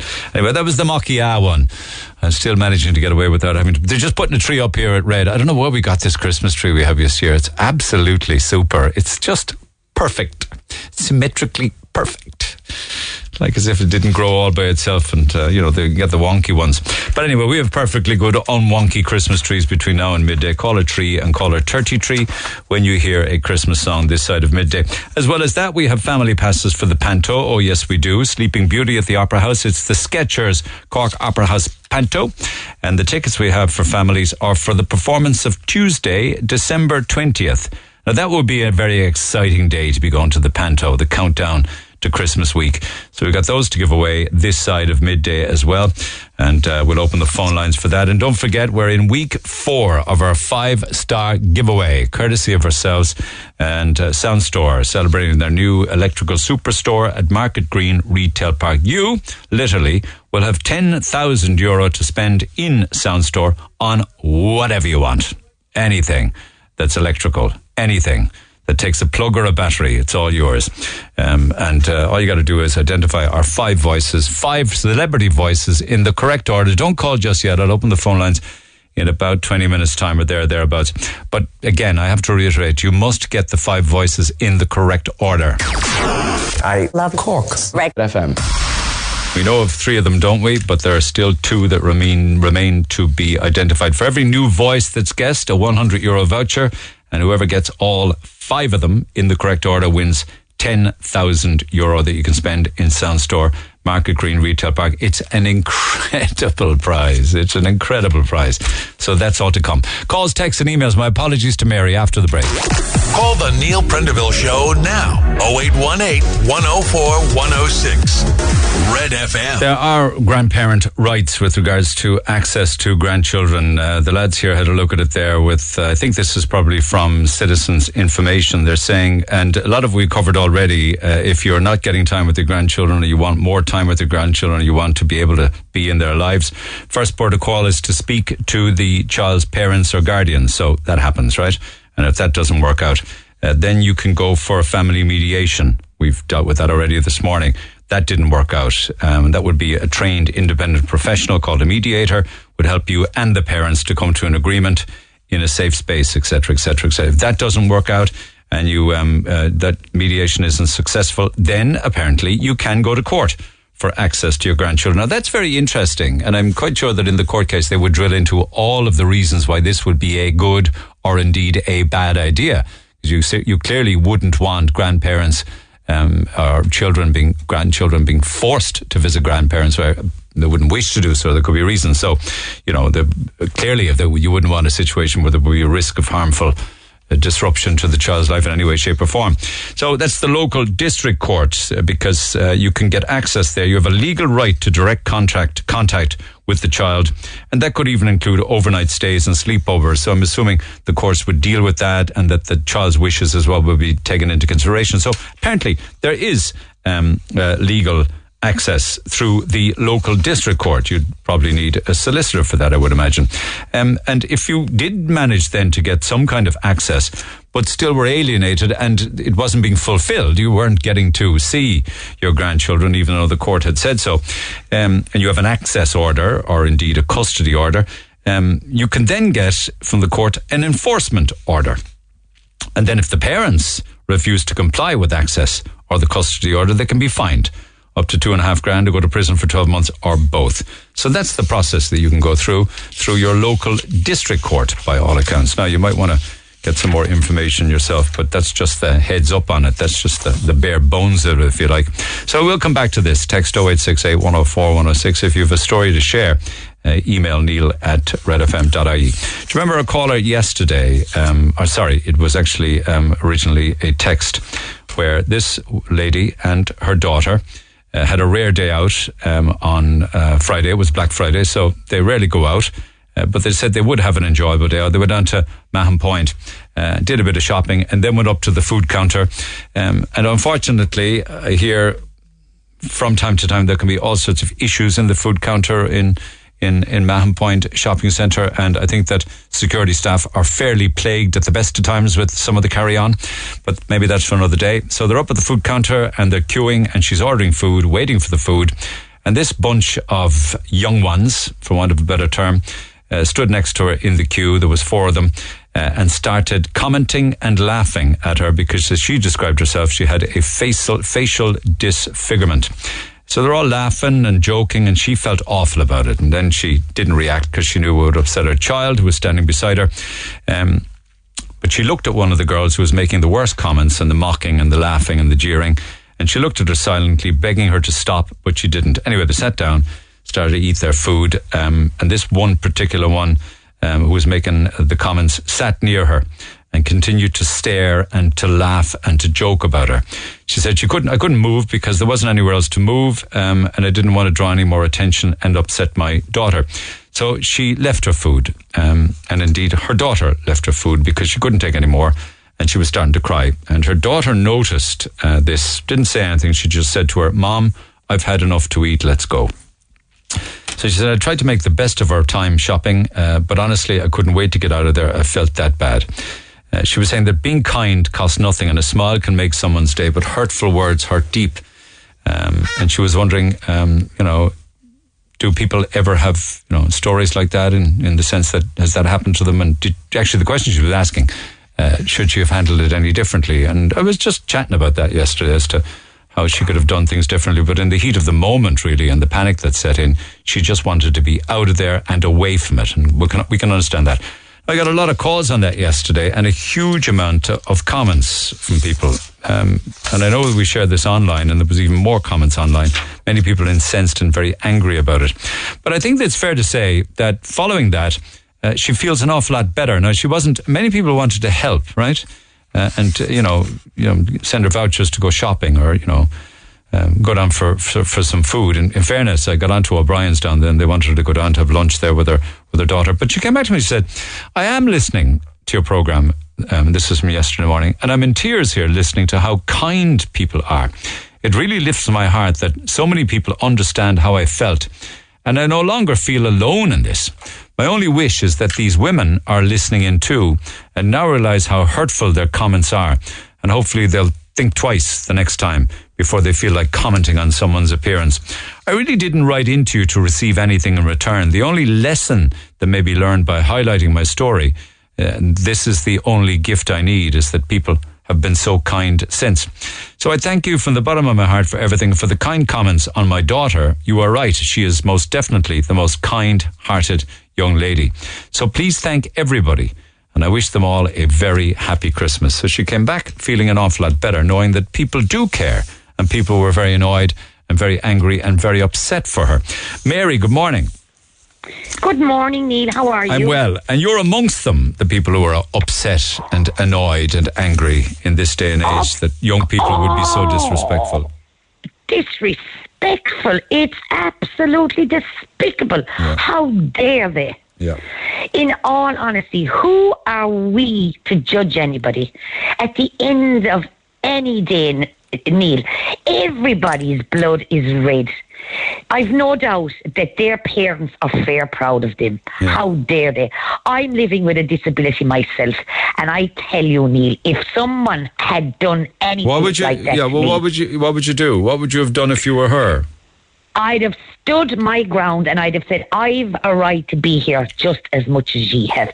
They were little skanks. I mean, when you look at what people are doing to children, like that on the news there yesterday, that evil man and the mothers that were passing on their photographs. I can't understand how. I mean, he got a fair stretch in jail, but the mother got 18 months and will probably serve a lot less than that for selling pornographic photographs of her children. Oh my God Almighty! Like I said, I live in Fermoy, Neil, and everybody is nobody is treated any different from the next person. How dare they? Well, but I would love to go back to where she was. I'd have get them to look at the cameras and pick out those girls, and I'd make a spectacle out of them. How dare they? And as for her daughter, the little pest. Yeah, but I was chatting with yesterday, and people were saying to me, yeah, but you'd have to prove it, and you wouldn't be able to prove it. You just couldn't prove anything. They'd give you the two fingers and say, you can't throw me out of here. You can't. It's against the law. I've done nothing wrong. Prove it. You can't bar me. Listen, if push came to shove and they did put their two fingers up, Neil, I would break them. And not only would I break their fingers, how dare they? Like I say, their parents probably don't even know the half of what they're doing. But it's a case of, let them off. They'll come back when they're hungry. We have a beautiful house. There's nothing. But is that not in... But surely that's in the rearing, though, to laugh at somebody because they look differently. An awful lot of it, Neil. An awful lot of it. Because they're listening. I mean, like, at the end of the day, you're looking at all these big fancy people with their beautiful smiles, their beautiful teeth, but at the back of it all, Neil, they've only got one heart beating in their chest, the same as anybody else. Well, she said in her contact with me, her text, she said they had beauty on their side. Well, I don't know about that. I don't know what there's beautiful about them. Only skin deep, Neil, skin deep, and I hope it will always stand to them if they ever need to get into any of these. What would you have done in the moment, though? Like I've said, Neil, I'd have stood my ground. I would not have put my daughter... Now, I know she didn't put her daughter under any pressure, but I would not have sat down and eaten and be very nervous. I'd have stood my ground. What does that mean, stand your ground? I wouldn't have rushed and, not even eaten what I got and just pretended I've had enough of it. I'd have stayed there, Neil. That's easy to say, though, if the ground is opening up beneath you and you're mortified and the last thing on your mind is being there eating food. You would just want to fight or flight. You're saying you'd fight. Oh, to the very end, Neil. What would you say? Fight. What would you say? I'd be very polite, Neil. I would walk up towards them and I would start my conversation as to, excuse me, and I would have made it. Oh, God dang it. That line's dropped on me. Yeah. Okay, hang on a second. Are you still there, Mare? I'm still here, yes. Yeah, okay, so you'd walk up to them. I would, and I would ask them what their problem was. What's your problem? And yes, what's your problem? And if you do have a problem, well, let's go over here, let's sort it out, but let the people around that were in there, let them see what they had done. But don't you become the aggressor then, though? To other people watching on, they see you standing over four girls, giving them jip. Well, listen, Neil, I'm the one, obviously, with the facial disfigurement. I mean, it's me they were picking on, so I don't care. At the end of the day, like I said, Neil, they're horrible, horrible individuals. And quite frankly, so girls are a lot more horrible than boys. Why do you say that? Because the girls, they think that they're it. You know, oh, hey, look at me. I've got a beautiful body and I've got beautiful skin. And, oh, look at you. You've got nothing. You mean that they can be more devious and hurtful in a particular way, girls, is it, to boys? Exactly. Okay. Exactly. Yeah. You wouldn't contemplate picking up your plate of food on the tray, walking along and then accidentally tripping and all of the chips and the burger and the Fanta and everything just gets tipped all over them and their table? Is that assault though, then I wonder?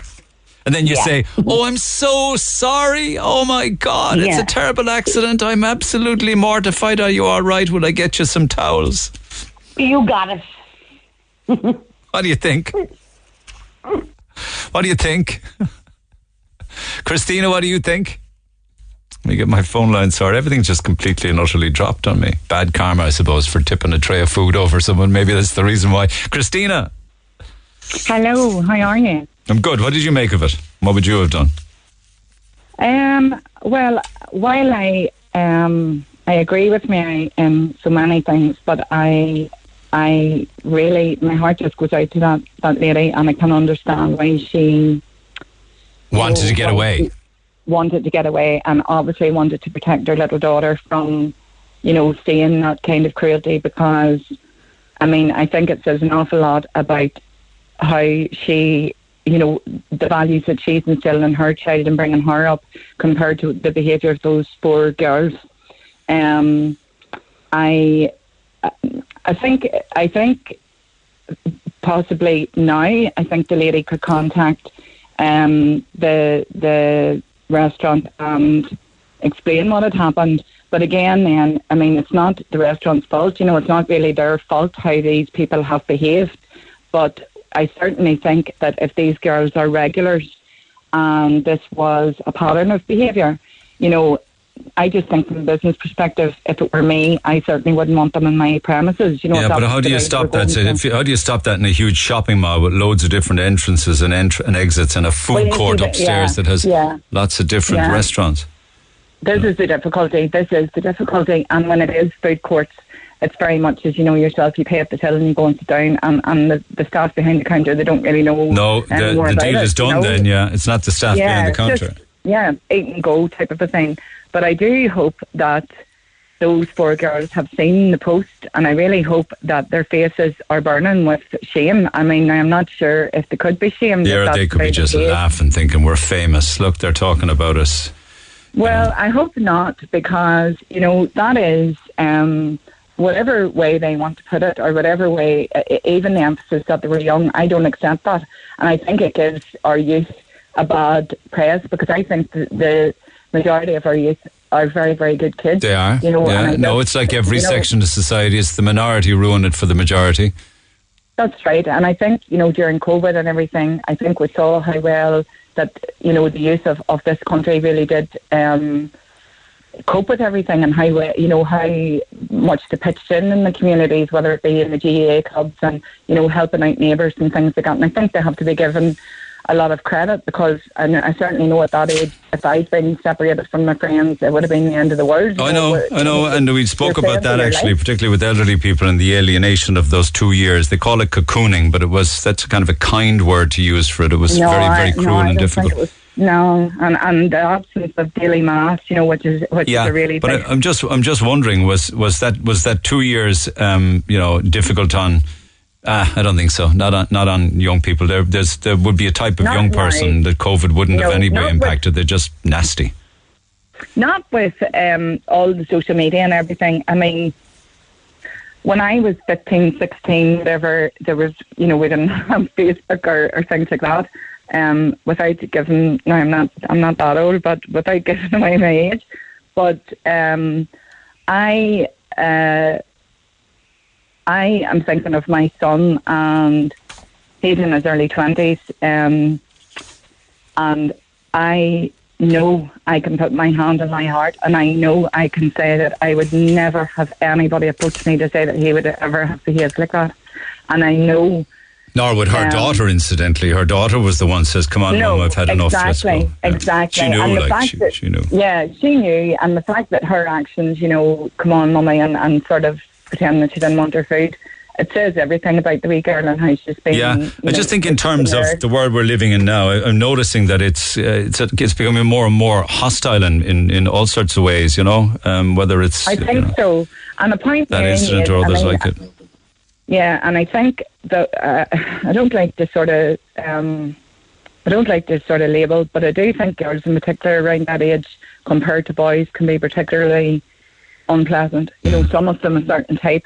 And what you said when you were speaking to the lady before me, I definitely do think it's in the rearing of them. I mean, I don't think a child who, has to be in the rearing, doesn't it? Like parents can't be that blind to that kind of kind, and teach them right from wrong, and teach them not to, that's a very nasty and unkind thing to do, and then them turn around and do it. It would just be alien. I just think that, but I really hope that the lady.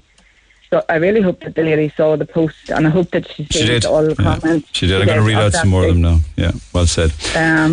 Okay, let me do some of the text then. Thank you, Christina. Appreciate you taking a call. It's so sad in this day and age that people are so ignorant. How dare they treat you like this? They are the ones with the problem, not you. I'm sure you're a very beautiful person. Remember, you're a much better parent than those people had, those individuals.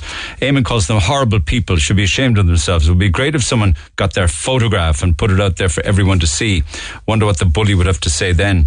Put the shoe on the other foot. Catherine says, I hope their parents are proud of them. They should be made apologise and learn to have some respect. They could be bullied themselves someday. How would they feel, says Catherine. Christine says, it must have been awfully upsetting for the woman and her daughter. If I were there and aware of what was happening, I would have no hesitation in saying something to them. Horrible carry on. They should be ashamed. What goes around comes around, says Christine. I wonder, does it though? Does karma always come back to bite people on the back? You see people with 99 lives and it never seems to. Michelle says, that's horrible. I believe in karma. One day someone will publicly humiliate them, in particular one girl who was worse to you, and she will so deserve it. Sorry you went through this. Just know small minds, ignorance and nastiness says way more about them than you. I'm sure you're a beautiful person inside and out.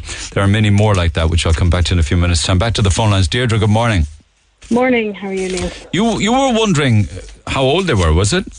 Yeah, it was just the post that was put on Facebook and the message you just read out from the woman a while ago. She addressed them as women. Young women, rather than girls.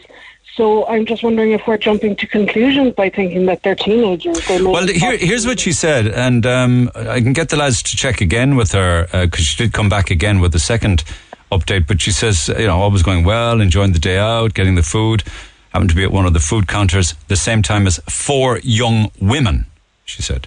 4 young women. Yeah, like in my mind... She never specified any more than that. Maybe we should have asked, yeah. Well, just in my mind, it would be, I would think young women as in their 20s, rather than teenagers. Yeah, I'm assuming they weren't teenagers. She may well have specified teenagers. We can find out, though, and ask her for an age. Why would that make a difference?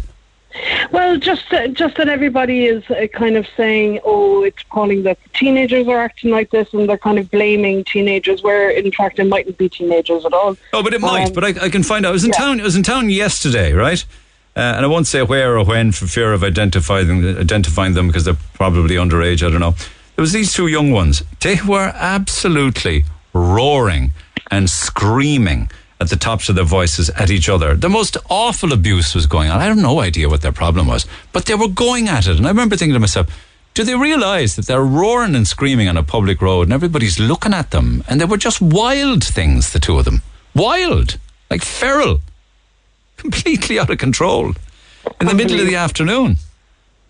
Shocking, right? Yeah. It's like as if they're unaware of that there's a whole world moving around them, Yeah, well, there is often an element to that in a way when teenagers are involved, isn't there? I mean, they only kind of consider themselves, really, Yeah, I got a text in as well then. Hi, Neil. I work on a trade stand and I refuse to work on my own in a shopping centre after 6 p.m.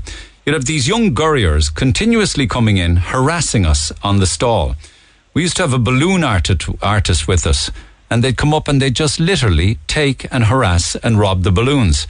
Security hunts them out, but they're back in by another door. Oftentimes, there might be no security, and they have free reign of the place. We approached security who said by law they couldn't bar them from the shopping centre. By law. Like, there's a licence to carry on whatever way you want there straight away. Yeah, it's awful. It's awful. And what that poor woman went through is just brutal. No one should be made feel like that, no matter what the circumstances are. Let's determine the age then, because you'd like to know whether they were teens or young women. If they were young women, they should have more sense, is it? Well, yeah, absolutely, yeah. All right, okay, all right, thanks for that. Just a fast one here. Katie, good morning. Hello. Okay, lots of texts on this. I'll read some of them in a moment, but go ahead yourself, your thoughts. So, whilst I completely understand where that lady, Mary, was coming from, you also have to, put yourself in that poor woman's position, and knowing her daughter was stood there, you don't know how you're going to act in the heat of the moment. I am 25 years old, and I know that if there's people, kind of whispering about me, but not whispering about me, I'm in my head and going oh my God, I need to say something. But then it's the heat of the moment, you're like, nope, I just want to run away. But the fact that she continued with her day and sat down with her daughter was so brave without saying anything. And even braver for her young child to realise her mom is her saying, let's leave. But she was forced to leave, and to leave her food, and to stop what should have been an enjoyable day if it wasn't for these 4 individuals. Yeah. So her day was sacrificed by them. Oh, completely ruined her day, I can see that. But we also can't take away from the fact that she was brave enough in the first place to not turn around and just leave immediately. She tried to sit down and move on. But these women, or young ladies or young girls, continued to proceed to sit next to her or sit across from her and keep these comments going. Yeah, well, I think it's a disservice to call them young ladies. They're far from that. Oh, absolutely. No, I can call them a load of things, but I will not say that. Yeah, I know. Her daughter, though, read the situation, so it must have been very upsetting for her as well to see her mum going through a trauma like this. Oh, I can imagine how upsetting it was for her, but we also need to see, she was, I don't know how old the daughter was, but obviously very 13, brave. 13. Yeah. So 13 years old, and see your mum is hurting, but brave enough to stand up for her mum and be like, look, I don't want my food, let's go. But you see, the world that we live in now, they could just as have been likely to take out their phone and film her, or to zoom in and get photographs and everything. And plaster it over TikTok and Instagram and all this look at me kind of app. Yeah, had the greatest laugh today with this one, mocking and cheering and belittling people. And it's just the society we are in. Yeah, okay. People are going to do anything. If your hair colour is a weird colour or a colour they wouldn't particularly go for it, they're instantly going to judge you. Yeah. And they judge this woman because of how she looks. Yeah, and I hope that with some years of maturity under their belt, they'll realise what idiots they actually were. Breda, good morning. Now, you were the original text. Can you hear me all right with regards to the trade stand? Yeah. How bad can it be if you're out in public in shopping malls? Oh, it was horrible in Mahon Point. That was the one that we used to go to all the different outlets, all the different shopping centres, and Mahon Point was the one that we used to have the most trouble with young lads and young girls. And if you were on the stand from 9 in the morning until 9 at night, I mean, it came to the stage where I wouldn't stay on the stand, or my colleague, after 5 o'clock on our own. We'd have to bring an associate in with us. Why? Because we were afraid. And when we called security, they said that there was nothing they could do about them. They had no law to keep them out of the shopping centre, and that they could come in and do what they want. They come in and go out and then come in again. Do you know what I mean? Right. And what would they do? What would the carry-on be like? Well, I suppose they'd be menacing. They'd be standing around the trade stands that we had, and they would. We had a balloon artist, and he'd make the balloons, and he might leave then, and he would leave balloons for us, and then they'd take all them, and run away around the centre with them, and come back again, and they could be up above and shouting down to one another and that kind of a thing.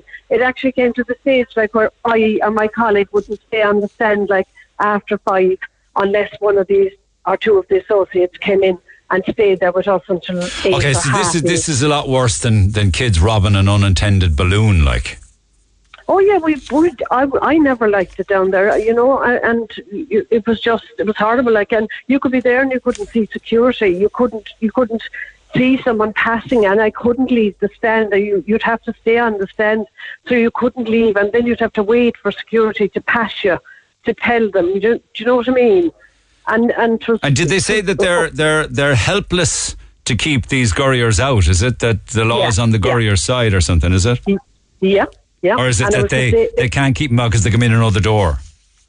No, they had no law, I'd say, to keep them out. That was the impression we got, because our boss complained about them, like. And they were the same ones all the time. They were the same young lads, and particularly boys and girls that were there. And it was an awful situation to be in at night there. What about the food court area? I don't mean this to be overly critical of a fantastic shopping mall and great businesses down there trying to get on with what they do, but were you ever up in the food court area where this happened to this mother and her daughter? No, we'd always have our trade stand across from O'Brien's. You mentioned it yesterday, and we'd always go into O'Brien's because we'd be getting our teas and coffees during the day, and we'd always just pop over to O'Brien's, and we'd eat in O'Brien's as well. Okay. So that was, I never had a problem there. It was just the trade stand, and we'd done it for maybe 4 or 5 years there, and we had to put up with that, right up to the end. Yeah, nothing enjoyable about that. Always on the lookout. I know what you're saying. All right, thanks for that. Appreciate it, Breda. Take care. A lot of texts on this. Look at yourself and your child, and just be proud. Just have pity on the likes of those people, reared with no manners, no ability to be kind and thoughtful to others. That or those same people won't go far in life with that kind of ignorance. But be proud and smile at the fact that your beautiful daughter picked up on it and took your feelings to heart. At the age of 13, it's a beautiful, kind young lady you have there, and it will stand her going on through her life. As for them, leave the experience behind you. We should be so mortified, but not for them, but for their parents, says Annie. Sorry this happened to you and your daughter. Obviously, you are rearing a very lovely, empathetic, decent young lady. The others were obviously dragged up.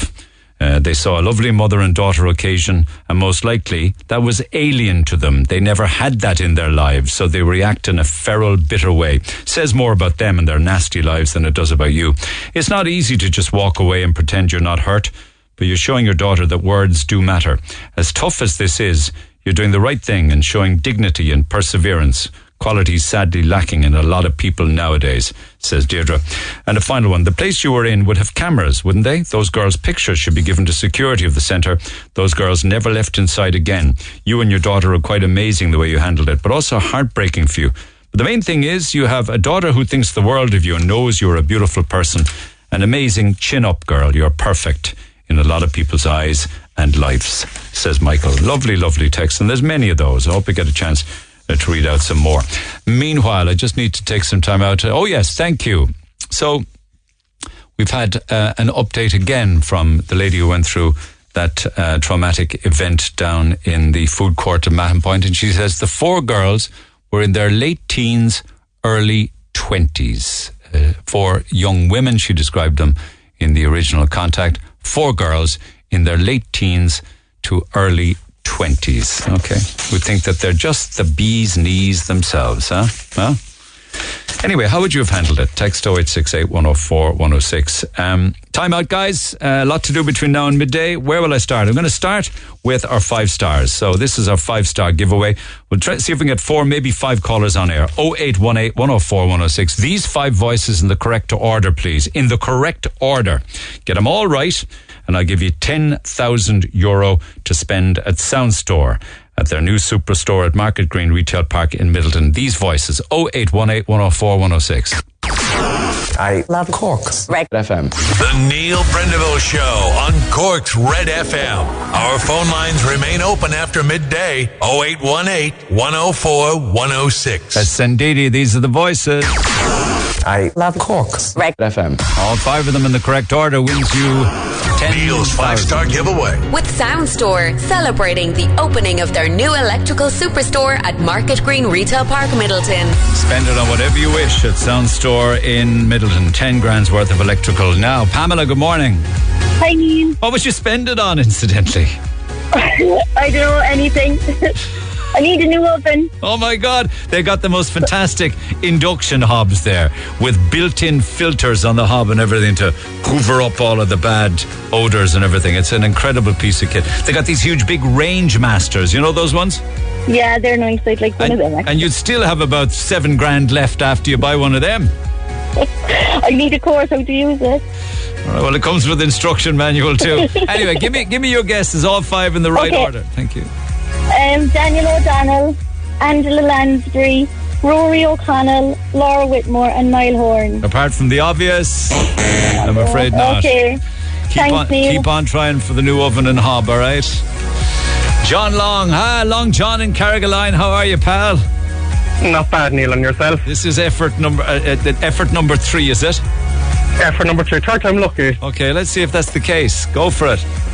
Right, Rafa Nadal, Angela Lansbury, Hugh Grant, Laura Whitmore, Niall Horan. I love the Rafa guess. I really do. You're a brave trooper, in fairness to you, but sorry, Long John. No not bother. Today, pal. 4th time lucky, all right? Take care. Kate's in Middleton. Good morning. Hi, how are you? I'm good. 5 voices in the correct order. That's very important for $10,000. What do you think?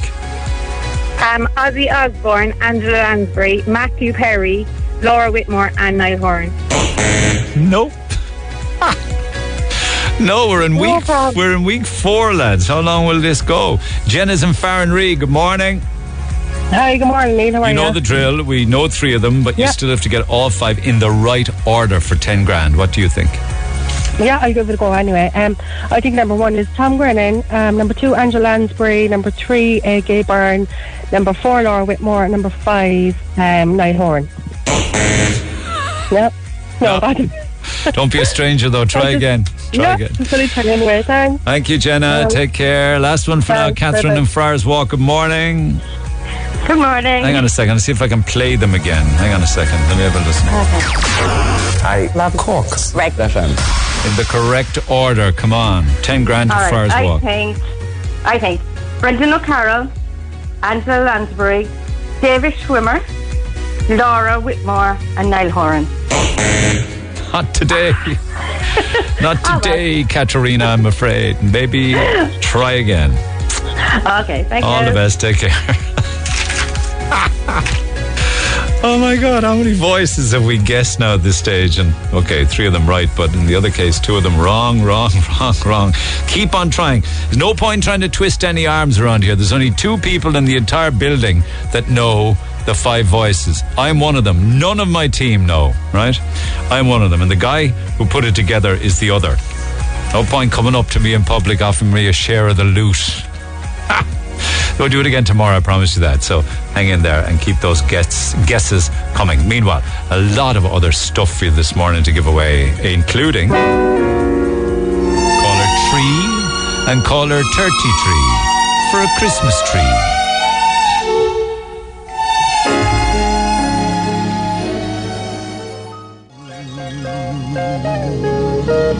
Yeah, the smoothest voice, isn't he? Nat King Cole and the Christmas song. And of course, it paints all sorts of pictures in the old town. And we have Christmas trees to give away every day this week on the Christmas song for caller 3 and caller 30 tree for a Christmas tree. And caller 3 was Claire Fielding in Hollyhill. Caller 30 tree, Mary Kelleher in Carrigaline. So you're sorted with a Christmas tree, each courtesy of ourselves and Kiernan's Garden Centre at Douglas Court Shopping Centre. And they got the noble fir Christmas trees of all sizes awaiting you, so get stuck in. It's coming close, isn't it? It really and truly is. The countdown is on. Countdown's also on to the start of the Panto. The Skechers Cork Opera House Panto this year is Sleeping Beauty, so it is. And you can book directly for the Panto this year again at corkoperahouse.ie online. Starts on Thursday, because Thursday is the 1st of December. It runs right through to the 20th of January. I think so, like, we're media partners for this as well, but I think it's like Nanny Nelly and the gang will be on stage 70 odd times between matinees and nighttime performances. So that starts on Thursday. We have a family pass now. Phone lines are open. Pick up the phone. Caller 9 wins a family pass for 4 of you to go to the December 20th showing. That's Tuesday, December 20th of Christmas week, to the Panto. So lines are open for that. 0818 104 106. Have yourselves a good day. We'll pick up on all other business in the morning. If you want to get in touch, text 086 8104 106. Stories to share, guys? Neil@redfm.ie. Have a good day. I'll see you tomorrow. For more Red FM podcasts, go to redfm.ie/podcasts.